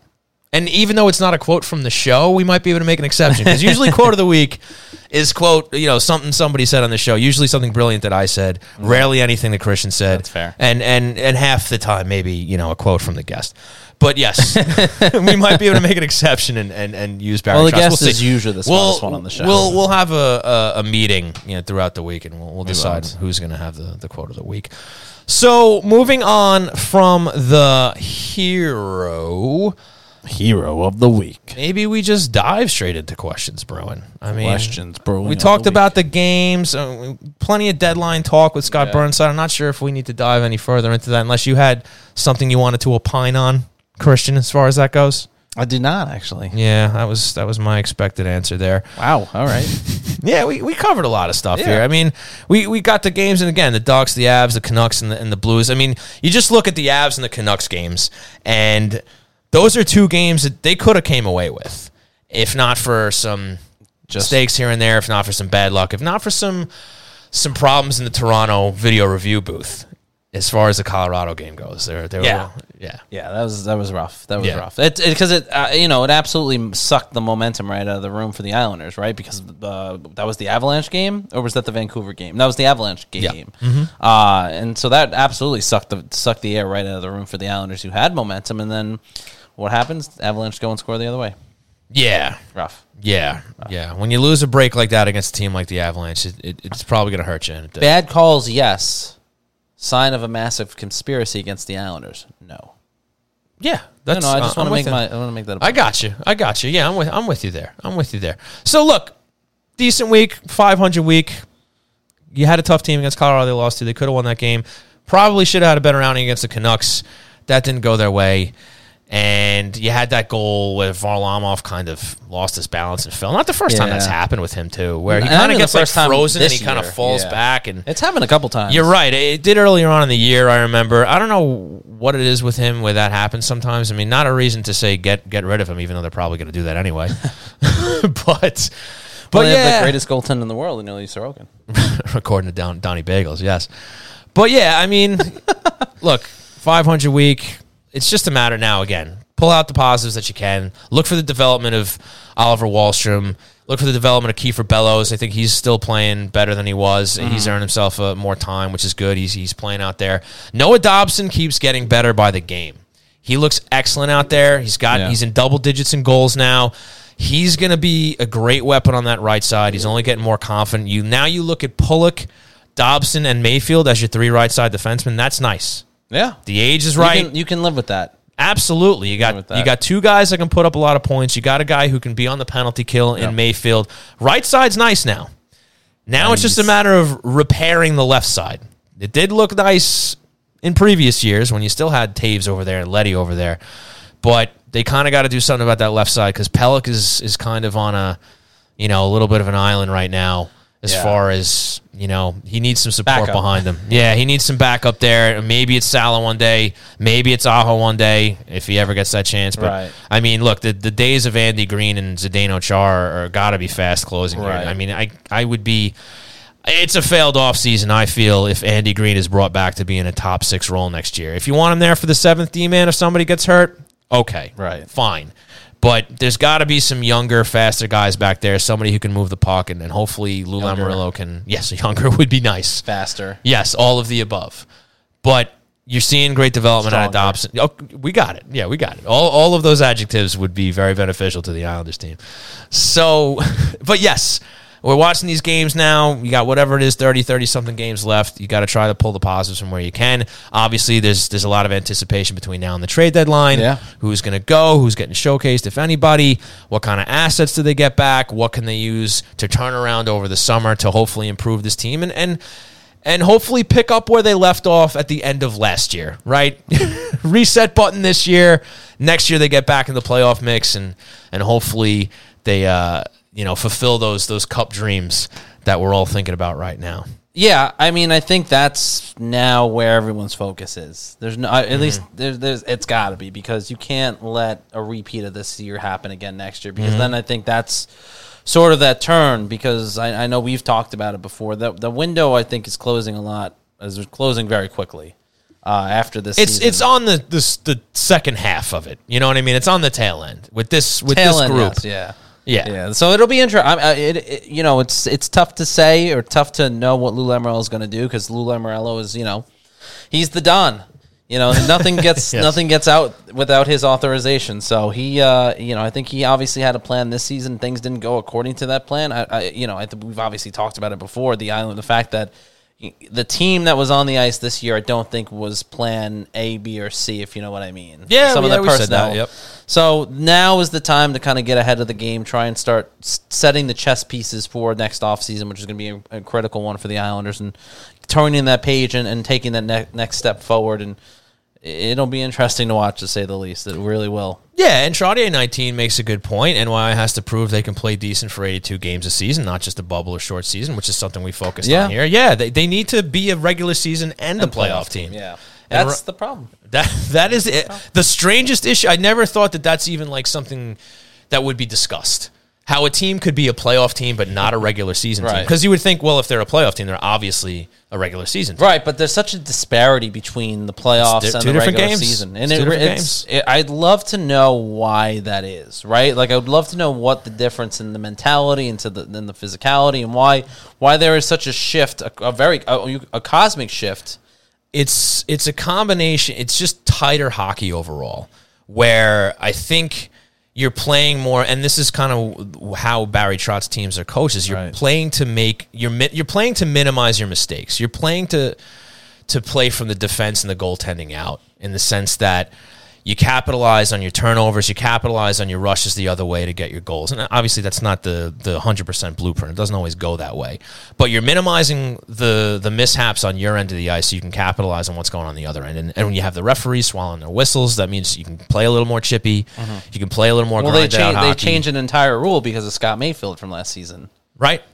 Exactly. But that's those battles in front of the net. I mean, that was the exact and reason they have guys that have been proven in those instances. Again, the Palmieris, the Parises, the Anders Lees. Brock Nelson's been clutch during the season and in the playoffs, big time in the playoffs. And you even have guys like Josh Bailey who have stepped up in the playoffs, no matter how uneven of a season he's having this year. They have guys that when they get in there, they know how to play. No matter how you are supposed to play in the playoffs, this team knows how to do it. And it doesn't always change. JG Pageau, another perfect example. A guy who a lot of these guys are just balls to the wall hockey players, right? Where they get down in the dirty areas, they play hard in front of the net, they win puck battles, all that stuff. And that's usually what translates to wins in the playoffs, where great regular season team, the Toronto Maple Leafs, great regular season team, Colorado Avalanche. Yeah. Could they be a great playoff team too? Remains to be seen. We'll find out. But so far, they're not. Yeah. They have all these weapons. They have all this firepower, the Matthews, the Marners, the McKinnons, and the Landeskog's and whatnot. But for whatever reason, for teams like them, it doesn't translate the way it needs to in the playoffs. Now, Tampa found that right mix where they had that line, which they lost this past summer because they had all those guns, but then they also had the guys like Gaudreau and all those other guys. Mix of guys that can do both the necessary aspects in the playoffs, can still hold it down during the regular season, and then they had the talent, the offensive weaponry, the Steven Stamkoses and all those guys to go out there and battle out through an 82-game season. The Isles are lacking the skill guys. That's the problem. They have the guys who can grind out of playoffs, but when you're relying on those same guys to also be your goal scorers for 82 games, that's where it becomes a problem. That's where you start looking at guys like Kyle Palmieri who can't hit the broadside of a barn for the first half of a season, one goal. Right? I mean, you need guys with a higher skill level that you can count on to rip a shot and hit the top right corner. And, Oliver Wahlstrom banking, he had a great goal from the goal line. Was it yesterday against the Blues where he just banked it in off of Binnington? He had a little hole to work with for the net. He put it through, and then they need more of that. They need guys like him that can snipe. Brock can do it every now and then, but they just need more skill overall. So we'll see. I think this is going to be a very, the deadline may be a precursor to what Lou sets up for himself. And then this summer, I think, is going to be extremely interesting to see how he decides to kind of pad this roster. And I had noted on Twitter, I think it was Andy Graziano had posted a list of UFA players coming up this summer. And a lot of them were forwards and wingers. And quite a few of them, if they make it that far, I was like, wouldn't mind him. Right. Wouldn't mind him. Right. He could help. He could help. And that list, probably starts with Philip Forsberg if he still ends up being available at that time. But I think that bodes well for the Isles, that even if you don't get the first or second guy at the top of your list, like we like to say, I think there's enough guys that could be available where you're like, this guy can help this team. He can be a top 6 forward that can put some goals in and maybe, relieve that stress of trying to win every game 2-1 and 3-2. Top of the list. Top of the list, Matty boy. All right, so let's get to Questions Brewing. It's time for Questions Brewing, brought to you by Oyster Bay Brewing Company, Long Island's Gold Coast Brewery. That's right, folks. It's time for Questions Brewing, brought to you by Oyster Bay Brewing Company and their fantastic American lager. Stop into the brewery, pick some up there, go to your local beverage center, get some there. Fantastic stuff. And, of course, the Barn Rocker as well. Great stuff going on at Oyster Bay Brewing Company. Christian, what do you got? Oh, our first question brewing coming from M.J. Beckman. Question brewing. Chara gets honored after going on IR. Does he dress again this year, or does he get the Boychuk treatment? Why don't you go for that one? I think he's going to end up dressing again this year at some point. I don't know if he's going to get the Boychuk treatment because I think it was two different scenarios. Agreed. And I think the Islanders were kind of in two different spots when it came to those particular players. And so I don't know. I don't think that's the course that's going to kind of play out here with Chara. I think the Islanders kind of still see some value in playing him when they can, and they're going to want to get him back on the ice. And obviously, knowing this team, they played him every game. Yeah, I mean knowing this team too, and they value their veterans, right? They're going to want to get him back out there. They're going to want to give him some minutes, and they're going to want to, they're going to want him around guys in more than just kind of that coaching mentor capacity. In the sense that, remember at that point, Johnny Boychuk was around the organization. He was on the ice at practices, kind of working as basically another coach. And I think the Islanders still see that. They don't see Chara in that aspect yet, as far as where his career is. And I think that was more to Johnny Boychuk kind of understanding where things were for him anyway, because everyone kind of looked at that announcement about the eye injury and this and that and went, they kind of questioned it, but I think that was a very serious injury that he went through, considering some of the trauma that he had gone through with some of that. So I think there are two different stages when it comes to their health and their recovery ability. Right on. No, Christian, I think you hit it on the head. I don't think I need to add more. Yeah, for once. Wow. Couldn't just say something nice, huh? CGS 878 questions brewing. Does Chara play another game before the trade deadline? Does he play another game before the trade deadline? I mean, that's 3 weeks away. No, 2 weeks away. Sorry, math off. 2 weeks away. Yes, I think he gets in. I think he gets in another one before we hit the trade deadline. So, yes, I don't know what that matters at this point, because the other teams we're playing. Teams know what he's bringing to the table these days. Nobody's going to trade for him if they read Islander Twitter. That's for sure. But yeah, I think he does get back in. I genuinely think that the coaching staff wants him in as soon as he's ready, because again, even though people like ourselves here and even you guys in the chat or anybody listening might say why, it seems like they do. Whatever we're not seeing, it seems like they want him in there. And until they finally say, okay, we're definitely not trying to make the playoffs anymore. Right. That's when he probably wears the suit a little more often. And, Barry and Lou say, okay, let's finally give Aho a shot at some games here to see if we actually want to keep him around long term. And I think we're at the point where it's time to do that. Let's see what he can do. And look, and there's also the whole the thing about Chara's a veteran, you got to respect him. He didn't sign to be up in the press box, so they're probably, I don't know how much they have to appease him. I don't know, I've never gotten that sense that they have to appease. You never know what goes into any of that stuff, but yeah, I think he gets in before the trade deadline. But I also think that he might sit himself a few more games than he had been, just because they want to see what they got in some of these other guys. Mike 4652 question brewing. Once Barzal is back, who is sitting? Yes. The age-old question. Who takes the pine when Barzal comes back? Whoever's in Barry's doghouse at the time. So it's going to be Wahlstrom or Bellows, right? I don't know. I mean, look, Palmieri's not sitting anymore. Is Josh Bailey going to take a seat again if he's healthy? Probably not. I don't know. But then again, again, we're in this part of the season now where they can give a guy a rest and say, look, we're out of it. Let's give Kiefer and Oliver more of a shot here. Let's give them a consistent amount of games here, some consistent ice time, and maybe Bailey and Palmieri are like, yeah, fine. I'll take a seat, no problem.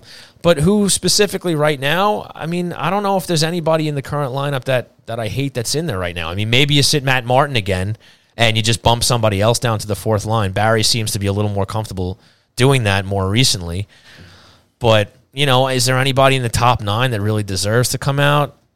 I don't necessarily think so. I want to see Bellows in there still. I want to see Wahlstrom in there still. So I guess if I had to choose, I'd say let Matt Martin sit again and bump somebody else down to the fourth. Get out, Matt Martin. That's probably not what's going to happen. And I love Matt Martin, but I want to see the kids play. Not with that kind of attitude, you don't. Okay, well, what do you think?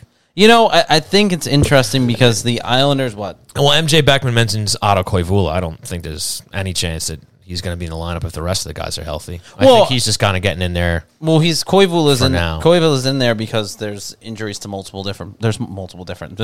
players. Right. There's not multiple injuries to one player. Right. But I think if it's, and you kind of said it before, it depends on who's healthy and who's back in. Like if Josh Bailey is still out and Koivula is an option, Koivula is the first one coming out. Yeah.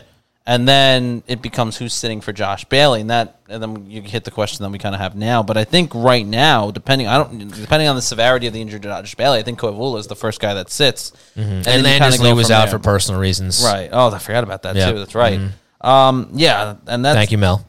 That obviously adds another element to it. It's interesting. It really is.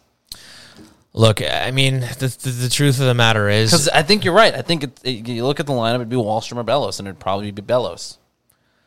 It depends. We'll see. But, again, I mean, it's just a matter of who they want to see out in the ice now under these circumstances. And, when the New York Islanders decide internally when they're done chasing the playoffs. Because, obviously, Lou Lamoriello still believes in this team. Barry Trotz still believes in this team. We all do. But they're not getting in. So it's just a matter of when they... I'm curious to see if and when they pivot to kind of giving these guys more ice time because they know they're out of it. And Jeremy 13 questions brewing. Does Varlamov or Bailey get moved by the deadline? Varlamov or Bailey? Yeah. I think Varlamov is going. I think he's going. I'd be surprised if he didn't because you got to figure you get more for him at the deadline than you do over the summer. And... if you're confident enough in Sorokin and the goaltending coaching magic that this team is able to weave, then you kind of go in with confidence that whoever they bring in to back up Sorokin is going to at least do a decent job. I mean, again, the Isles have been pretty spoiled ever since they came in with between Greiss, Varlamov, Leonard. They've all performed very well under this coaching staff, so you'd like to think that the next guy that comes in to back up will do the same with Piero Greco and company. So I think Varlamov goes. I think you get the most that you can for him now. There's going to be a team, as Scott Burnside mentioned, like Minnesota that could look for some goaltending. I think Colorado could be a candidate there too. Well, he probably can't go back. He's probably not going back there. But a team like that, hey, you never know, that could use a goaltender. I think Varlamov is going. Josh Bailey, I'm really on the fence about that one.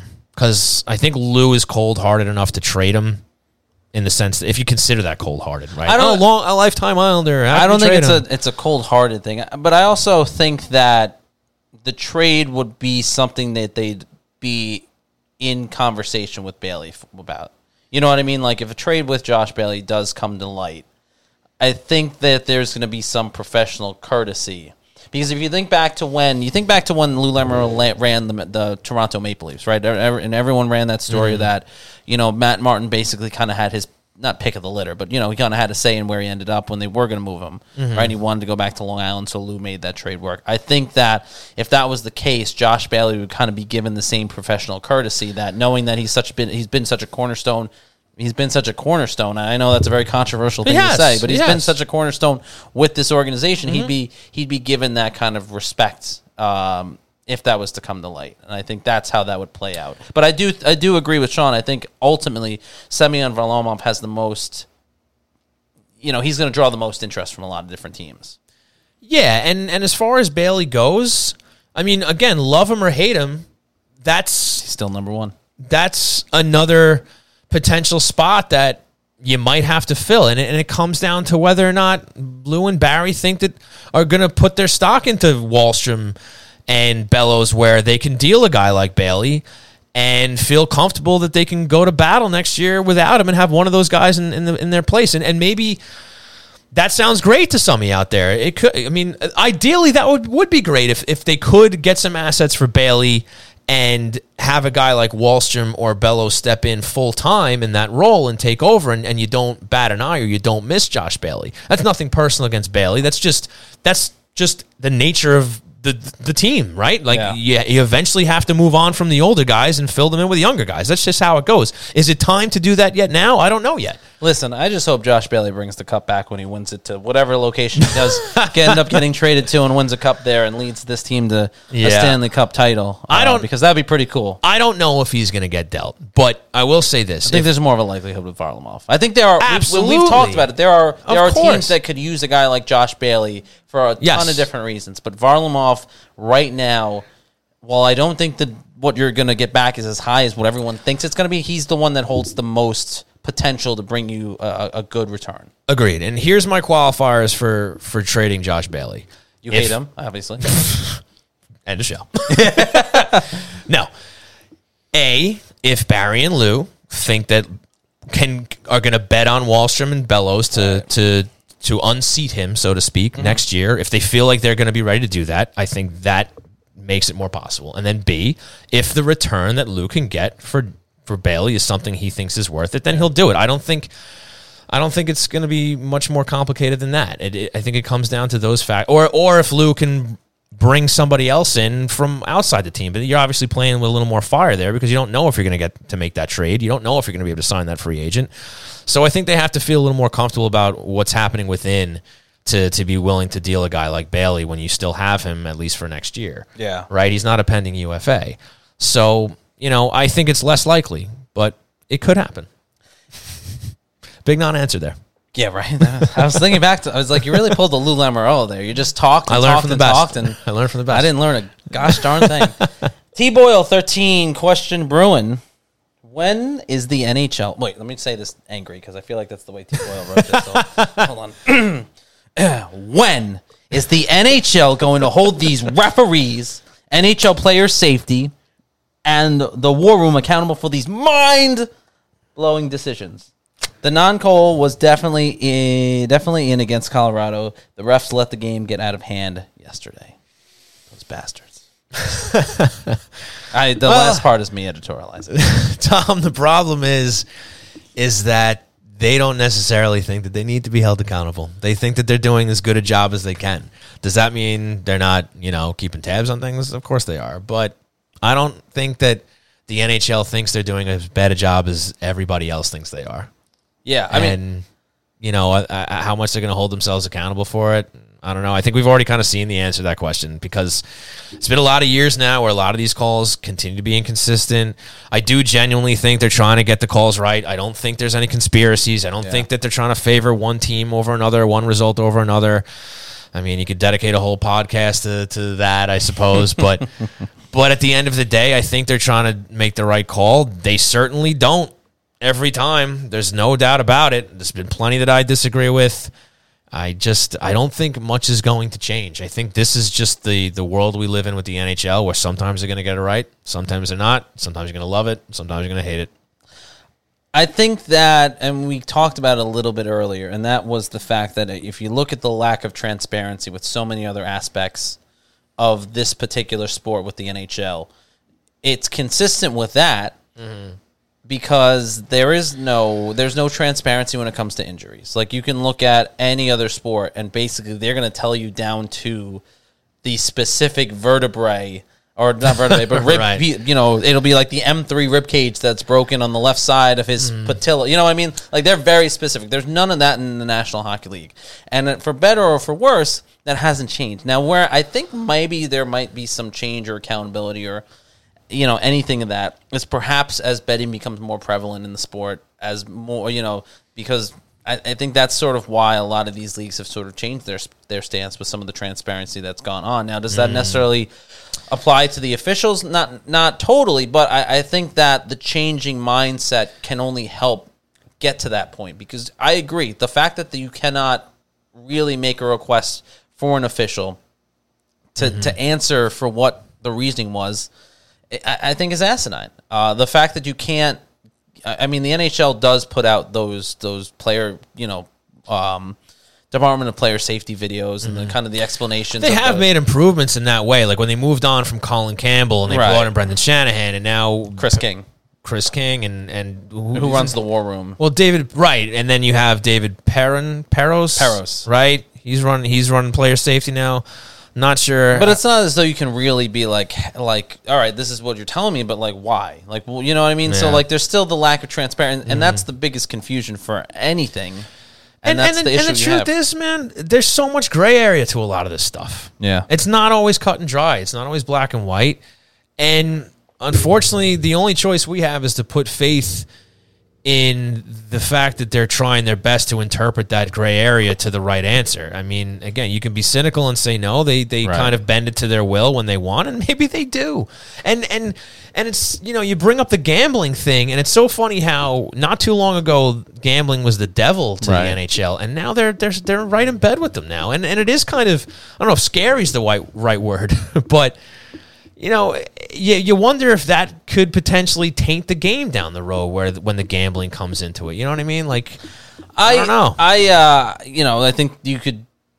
I don't necessarily know if I agree with that, because I think it's just a question. I'm not saying no. I know, but I'm saying, but you posed the question. Yeah. I just don't. It's an interesting changing in mindset, because I think the NHL, like everyone else, saw the money that came along with it. Yeah. And they, let's get a cut. Like a cartoon, like a Disney cartoon or whatever, they just saw, dollar signs in their eyes, and the stance changed all of a sudden. And listen, like, the league needs the money, especially after everything that's been through with the COVID pandemic, and all the revenue lost from the league standpoint, from a team standpoint, and so they want every ounce, every single dollar that they can get their hands on. Yeah.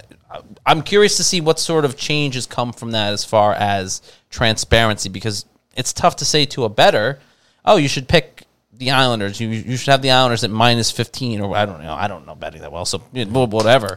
right. But you don't know if their best player may or may not be playing tonight because he's day to day with a upper body injury. Right. So I'm curious to see how that changes. Question brewing from Andremi 13: Is Matt Martin on this team next year? He looks done. Retire. Bought out? ? I think he's back. Whether he gets into 82 games or not, I think he's back. Interesting. Yeah, I think he's back. Look, he's got a couple more years on that contract he just signed. Yeah. I think Matt Martin's back. Cizikas is back, and I think the best fourth line in hockey casualty is going to be Cal Clutterbuck, and it may come on March 21st. Interesting. I'm not sure, to be honest. I don't know if he's going to retire, but I think it'll be the same kind of. But at a certain point, you got to move on. Look. I mean, maybe in a sense, him and Ross Johnston kind of trade places, where Matt Martin's the guy you're paying $1 million a year to never play, but be in the locker room and go in there when it's time to throw him in there every now and then. But yeah, I think he's back. Again, he may not play 41 games next year. I don't know, but I think he's back. Whether he's a big part of the team or not. On the ice. Question brewing. Yeah. Mel Armenia 22. Bold prediction, who do you think will win the cup this year? I feel like this is a dangerous question for me. Well, you're either right or wrong. Well, no, the urge to just pick one specific team. Oh, yeah. Well, good luck with that. For a reaction is strong. One thing I love is that I don't think there's any clear favorite. I think that there's a lot of teams that can win. It's not like it's definitely these guys or definitely those guys. I know a lot of people are very high on Colorado. Mm-hmm. Every year, the last couple of years, they've always been a cup favorite or a cup contender. Right. Yeah, I mean, I'm gonna go with the Florida Panthers. That's a bold prediction. Florida Panthers are going to win the cup this year. You know who I kind of want to take? Because I think it is a bold prediction. Calgary I like Flames. it. But this is Calgary, Minnesota. Yeah. I think these are all teams that can win. Notice they're mostly West Coast teams. You know, I think Florida's really good. I don't know if they have enough to get over the hump. Tampa Bay, I don't know if they have the same juice as they have the They're last not couple winning years. the cup again. And that's then- not Islander bias. They're just not winning the cup And this then year. you look at the East, you know, Pittsburgh, I think, is kind of the same thing. Like, do they have the juice to really keep doing this? Carolina, I don't know. They're always on the cusp of being this really fun, great team, but are they perpetually just a team that... I think Carolina comes out of the Metro. Right. I don't think that they win the cup. Is Carolina that team now that's perpetually in the playoff? Is Right. Carolina the bridesmaid now, but never the bride? Right, I right, don't. I mean, listen, my urge to pick the New York Rangers just to screw with people is very high. But not their time. But They're I don't getting think close, so. but it's not Yeah, their I don't time. think it's their time right now. And then, Toronto's not doing it. Like, let's be real. Again, Toronto's not coming out of that division. my urge to They're screw going with to get people. eaten yeah. alive by the state of Florida, whether Yeah. it's Tampa or Florida. They're not coming out of that division. So I think it's a West Coast team, Western Conference team, West Conference team. I think Calgary would be a fun team to see make a run. Of all the teams also that are tolerable to see win a cup from the north of the border, Calgary probably fits the bill. Okay. And maybe Winnipeg would fit the bill. Well, they're not winning the cup this year. But those are the two cities where I'd be Okay. like, all right, I'm happy for them. Toronto, screw off. Montreal, I hate them. Vancouver is whatever. If they made it to the cup final, they'd riot and burn their own city down like the idiots that they were last time. And I think I cover them. I mean, Edmonton is Edmonton. It's hard to root for Edmonton with some of their personnel that they have on the roster. they're not Leave going it at that. They're not doing anything. But you know that too. They're not doing anything. No way. But and two, just looking, I don't know if Los Angeles can kind of sustain the success they've had into the playoffs. Los Angeles isn't going to the cup. And then Vegas is kind of a wild card, no pun intended. Look, Vegas is a team that can still win it. As long as Robin Leonard's healthy. And look, they got Eichel now. Pacioretty's been in and out of the lineup all season. How good does that trade? How good does that trade look now for the Vegas Golden Knights? Like, I mean, it basically became a deadline acquisition, right? You had to wait to get him, but I mean, who? There's no better player to get. But basically, every team was like, he's not going to play till next year. He's not going to play. No one expected him to play. I mean, I think it was always kind of out there that maybe it could happen. But Jack Eichel, like walking out like some sort of WWE badass right there, all of a sudden out of nowhere. So I think that's kind of cool, and I think that made that trade much more valuable to them now, especially than it did even at the time. And he's got enough time to get used to Vegas before they hit the playoffs. So like Vegas getting into the playoffs with Eichel, I think they're going to be really tough. He perfected his blackjack game. Well, that's good to know. But yeah, I like Vegas a lot with Eichel. I mean, that's tough. I mean, again, Leonard's got to stay healthy. He's been in and out of the lineup a little bit. Like That'd I said. also be a great story too, to see Pacioretty. Robin Leonard win a They cup. have and they have so many good players. You know, you got Stone over there. He's had injury troubles and stuff like that too. Riley Smith is great. They just have a lot of good players in that team. They have good D. I mean, I could see Vegas. I think I like Vegas more than Colorado. Again, when healthy, I think I like Vegas more than Colorado. But yeah, that's always the caveat to anything. And but I like your Calgary pick. Yeah. I think they're a wild card out there in the West for sure. So there you go. I guess you got Calgary from Christian. You got Florida from me. Yeah. And we got plenty of time between now and then to change our minds. and burn this tape so no one ever hears that we said these. Exactly. Do we have anything else? We do. We have one more question. One more. Okay. Then we're out of here. MJ Beckman, question number one. Why can't Sorokin cover his post this year? Seems to give up a goal from bad angles every game. Wouldn't say every game, but MJ Beckman, I think you are onto something. I was just commenting on that actually with my buddy yesterday. That, he has given up more goals than you would like coming from, like, the goal line. Right. Or even behind it. Weird angles. Weird angle angles shots. where he's just kind of keeping a gap open. Yeah. And, these players have been lucky enough or maybe skillful enough to sneak the puck through that area. But you know what you can say about that? That's correctable. That's him spending time on his game, spending time with the goalie coaches, Yeah. and making sure he's protecting his post a little better than he is. So if that's the one glaring flaw to his game, it's something you can correct. Maybe he's just cheating a little bit too much towards, anticipating a puck ending up on the other side of the net or whatever the case may be. But you're right. It's noticeable. It has happened, but I think it's something that he can minimize going forward. You also have to remember this is his first full NHL season, and there are going to be issues and things, especially kind of going through the grind that maybe you're not used to. I think the interesting thing here as well, and I don't know why I keep using the word interesting. I got to find a different word. I got to leave not a syllabus, Thought-provoking? a thesaurus open in one of these things to be all right. I'm going to use interesting. Sure, why and not? change it up. But one aspect that is of note That piques your interest. Yeah. That piques my interest. Yeah. Mm-hmm. No, you always talk about how players playing their first 82-game season, they're impacted this way, they're impacted that way. You never necessarily hear about specific impacts from the goaltending perspective, right? Like, I'd be curious to know how playing an 82-game season, or, I mean, obviously they don't play all 82 games, but for a goaltender, what that first full NHL season is like compared to maybe what Sorokin's been through now, which is very, very different. He played, 20-something games last year total. Something like between the playoffs and the regular season. Mm-hmm. So I think that's also playing a part of it, coming too. from a bigger ice surface. Yeah. So I think, as Sean Christian said... Arnold, Ilya Sorokin apologist. Yeah.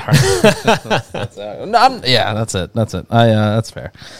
But no, right before you insulted me, I was going to say Sean makes a good point that those are correctable mistakes. Right.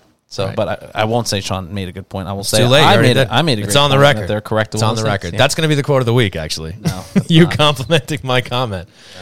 Is that it? That is it. Are you certain? I'm just making sure. There might have been some late additions there. Let's see. I mean, it's 10 o'clock. I know. Well, you know what it was, Christian? We missed you so much that we had to do a marathon show with you. Just to get nothing else. I didn't say anything. All right, folks. Well, especially those of you live, want to thank you all so much for hanging out with us. Thank you. This late into the night, going past 2 hours.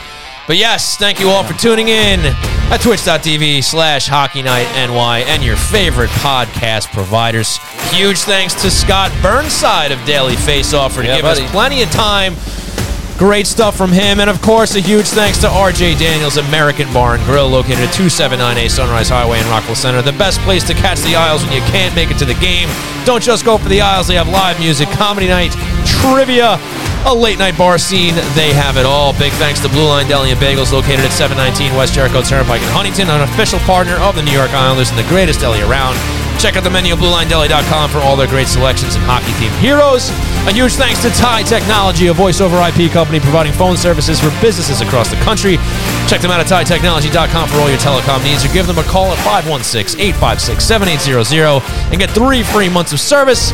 And another big thanks to Oyster Bay Brewing Company, located at 36 Audrey Avenue in Oyster Bay. You can order their great beers and merchandise at oysterbaybrewing.com for curbside pickup, local delivery, or shipping anywhere in New York, and get 15% off with coupon code HNINY.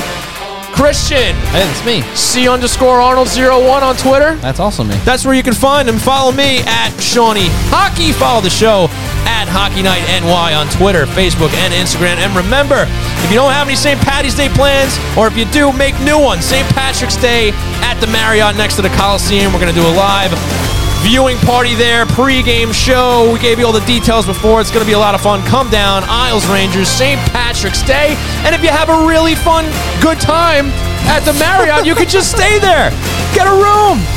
It'll be great. A really great fun time. Come on down, folks. Either way, we'll see you next episode, next weekend. You guys have been great.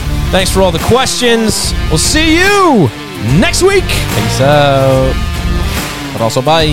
Also bye. For Christian Arnold, I'm Sean Cuthbert. We've been Hockey Night New York. Peace out.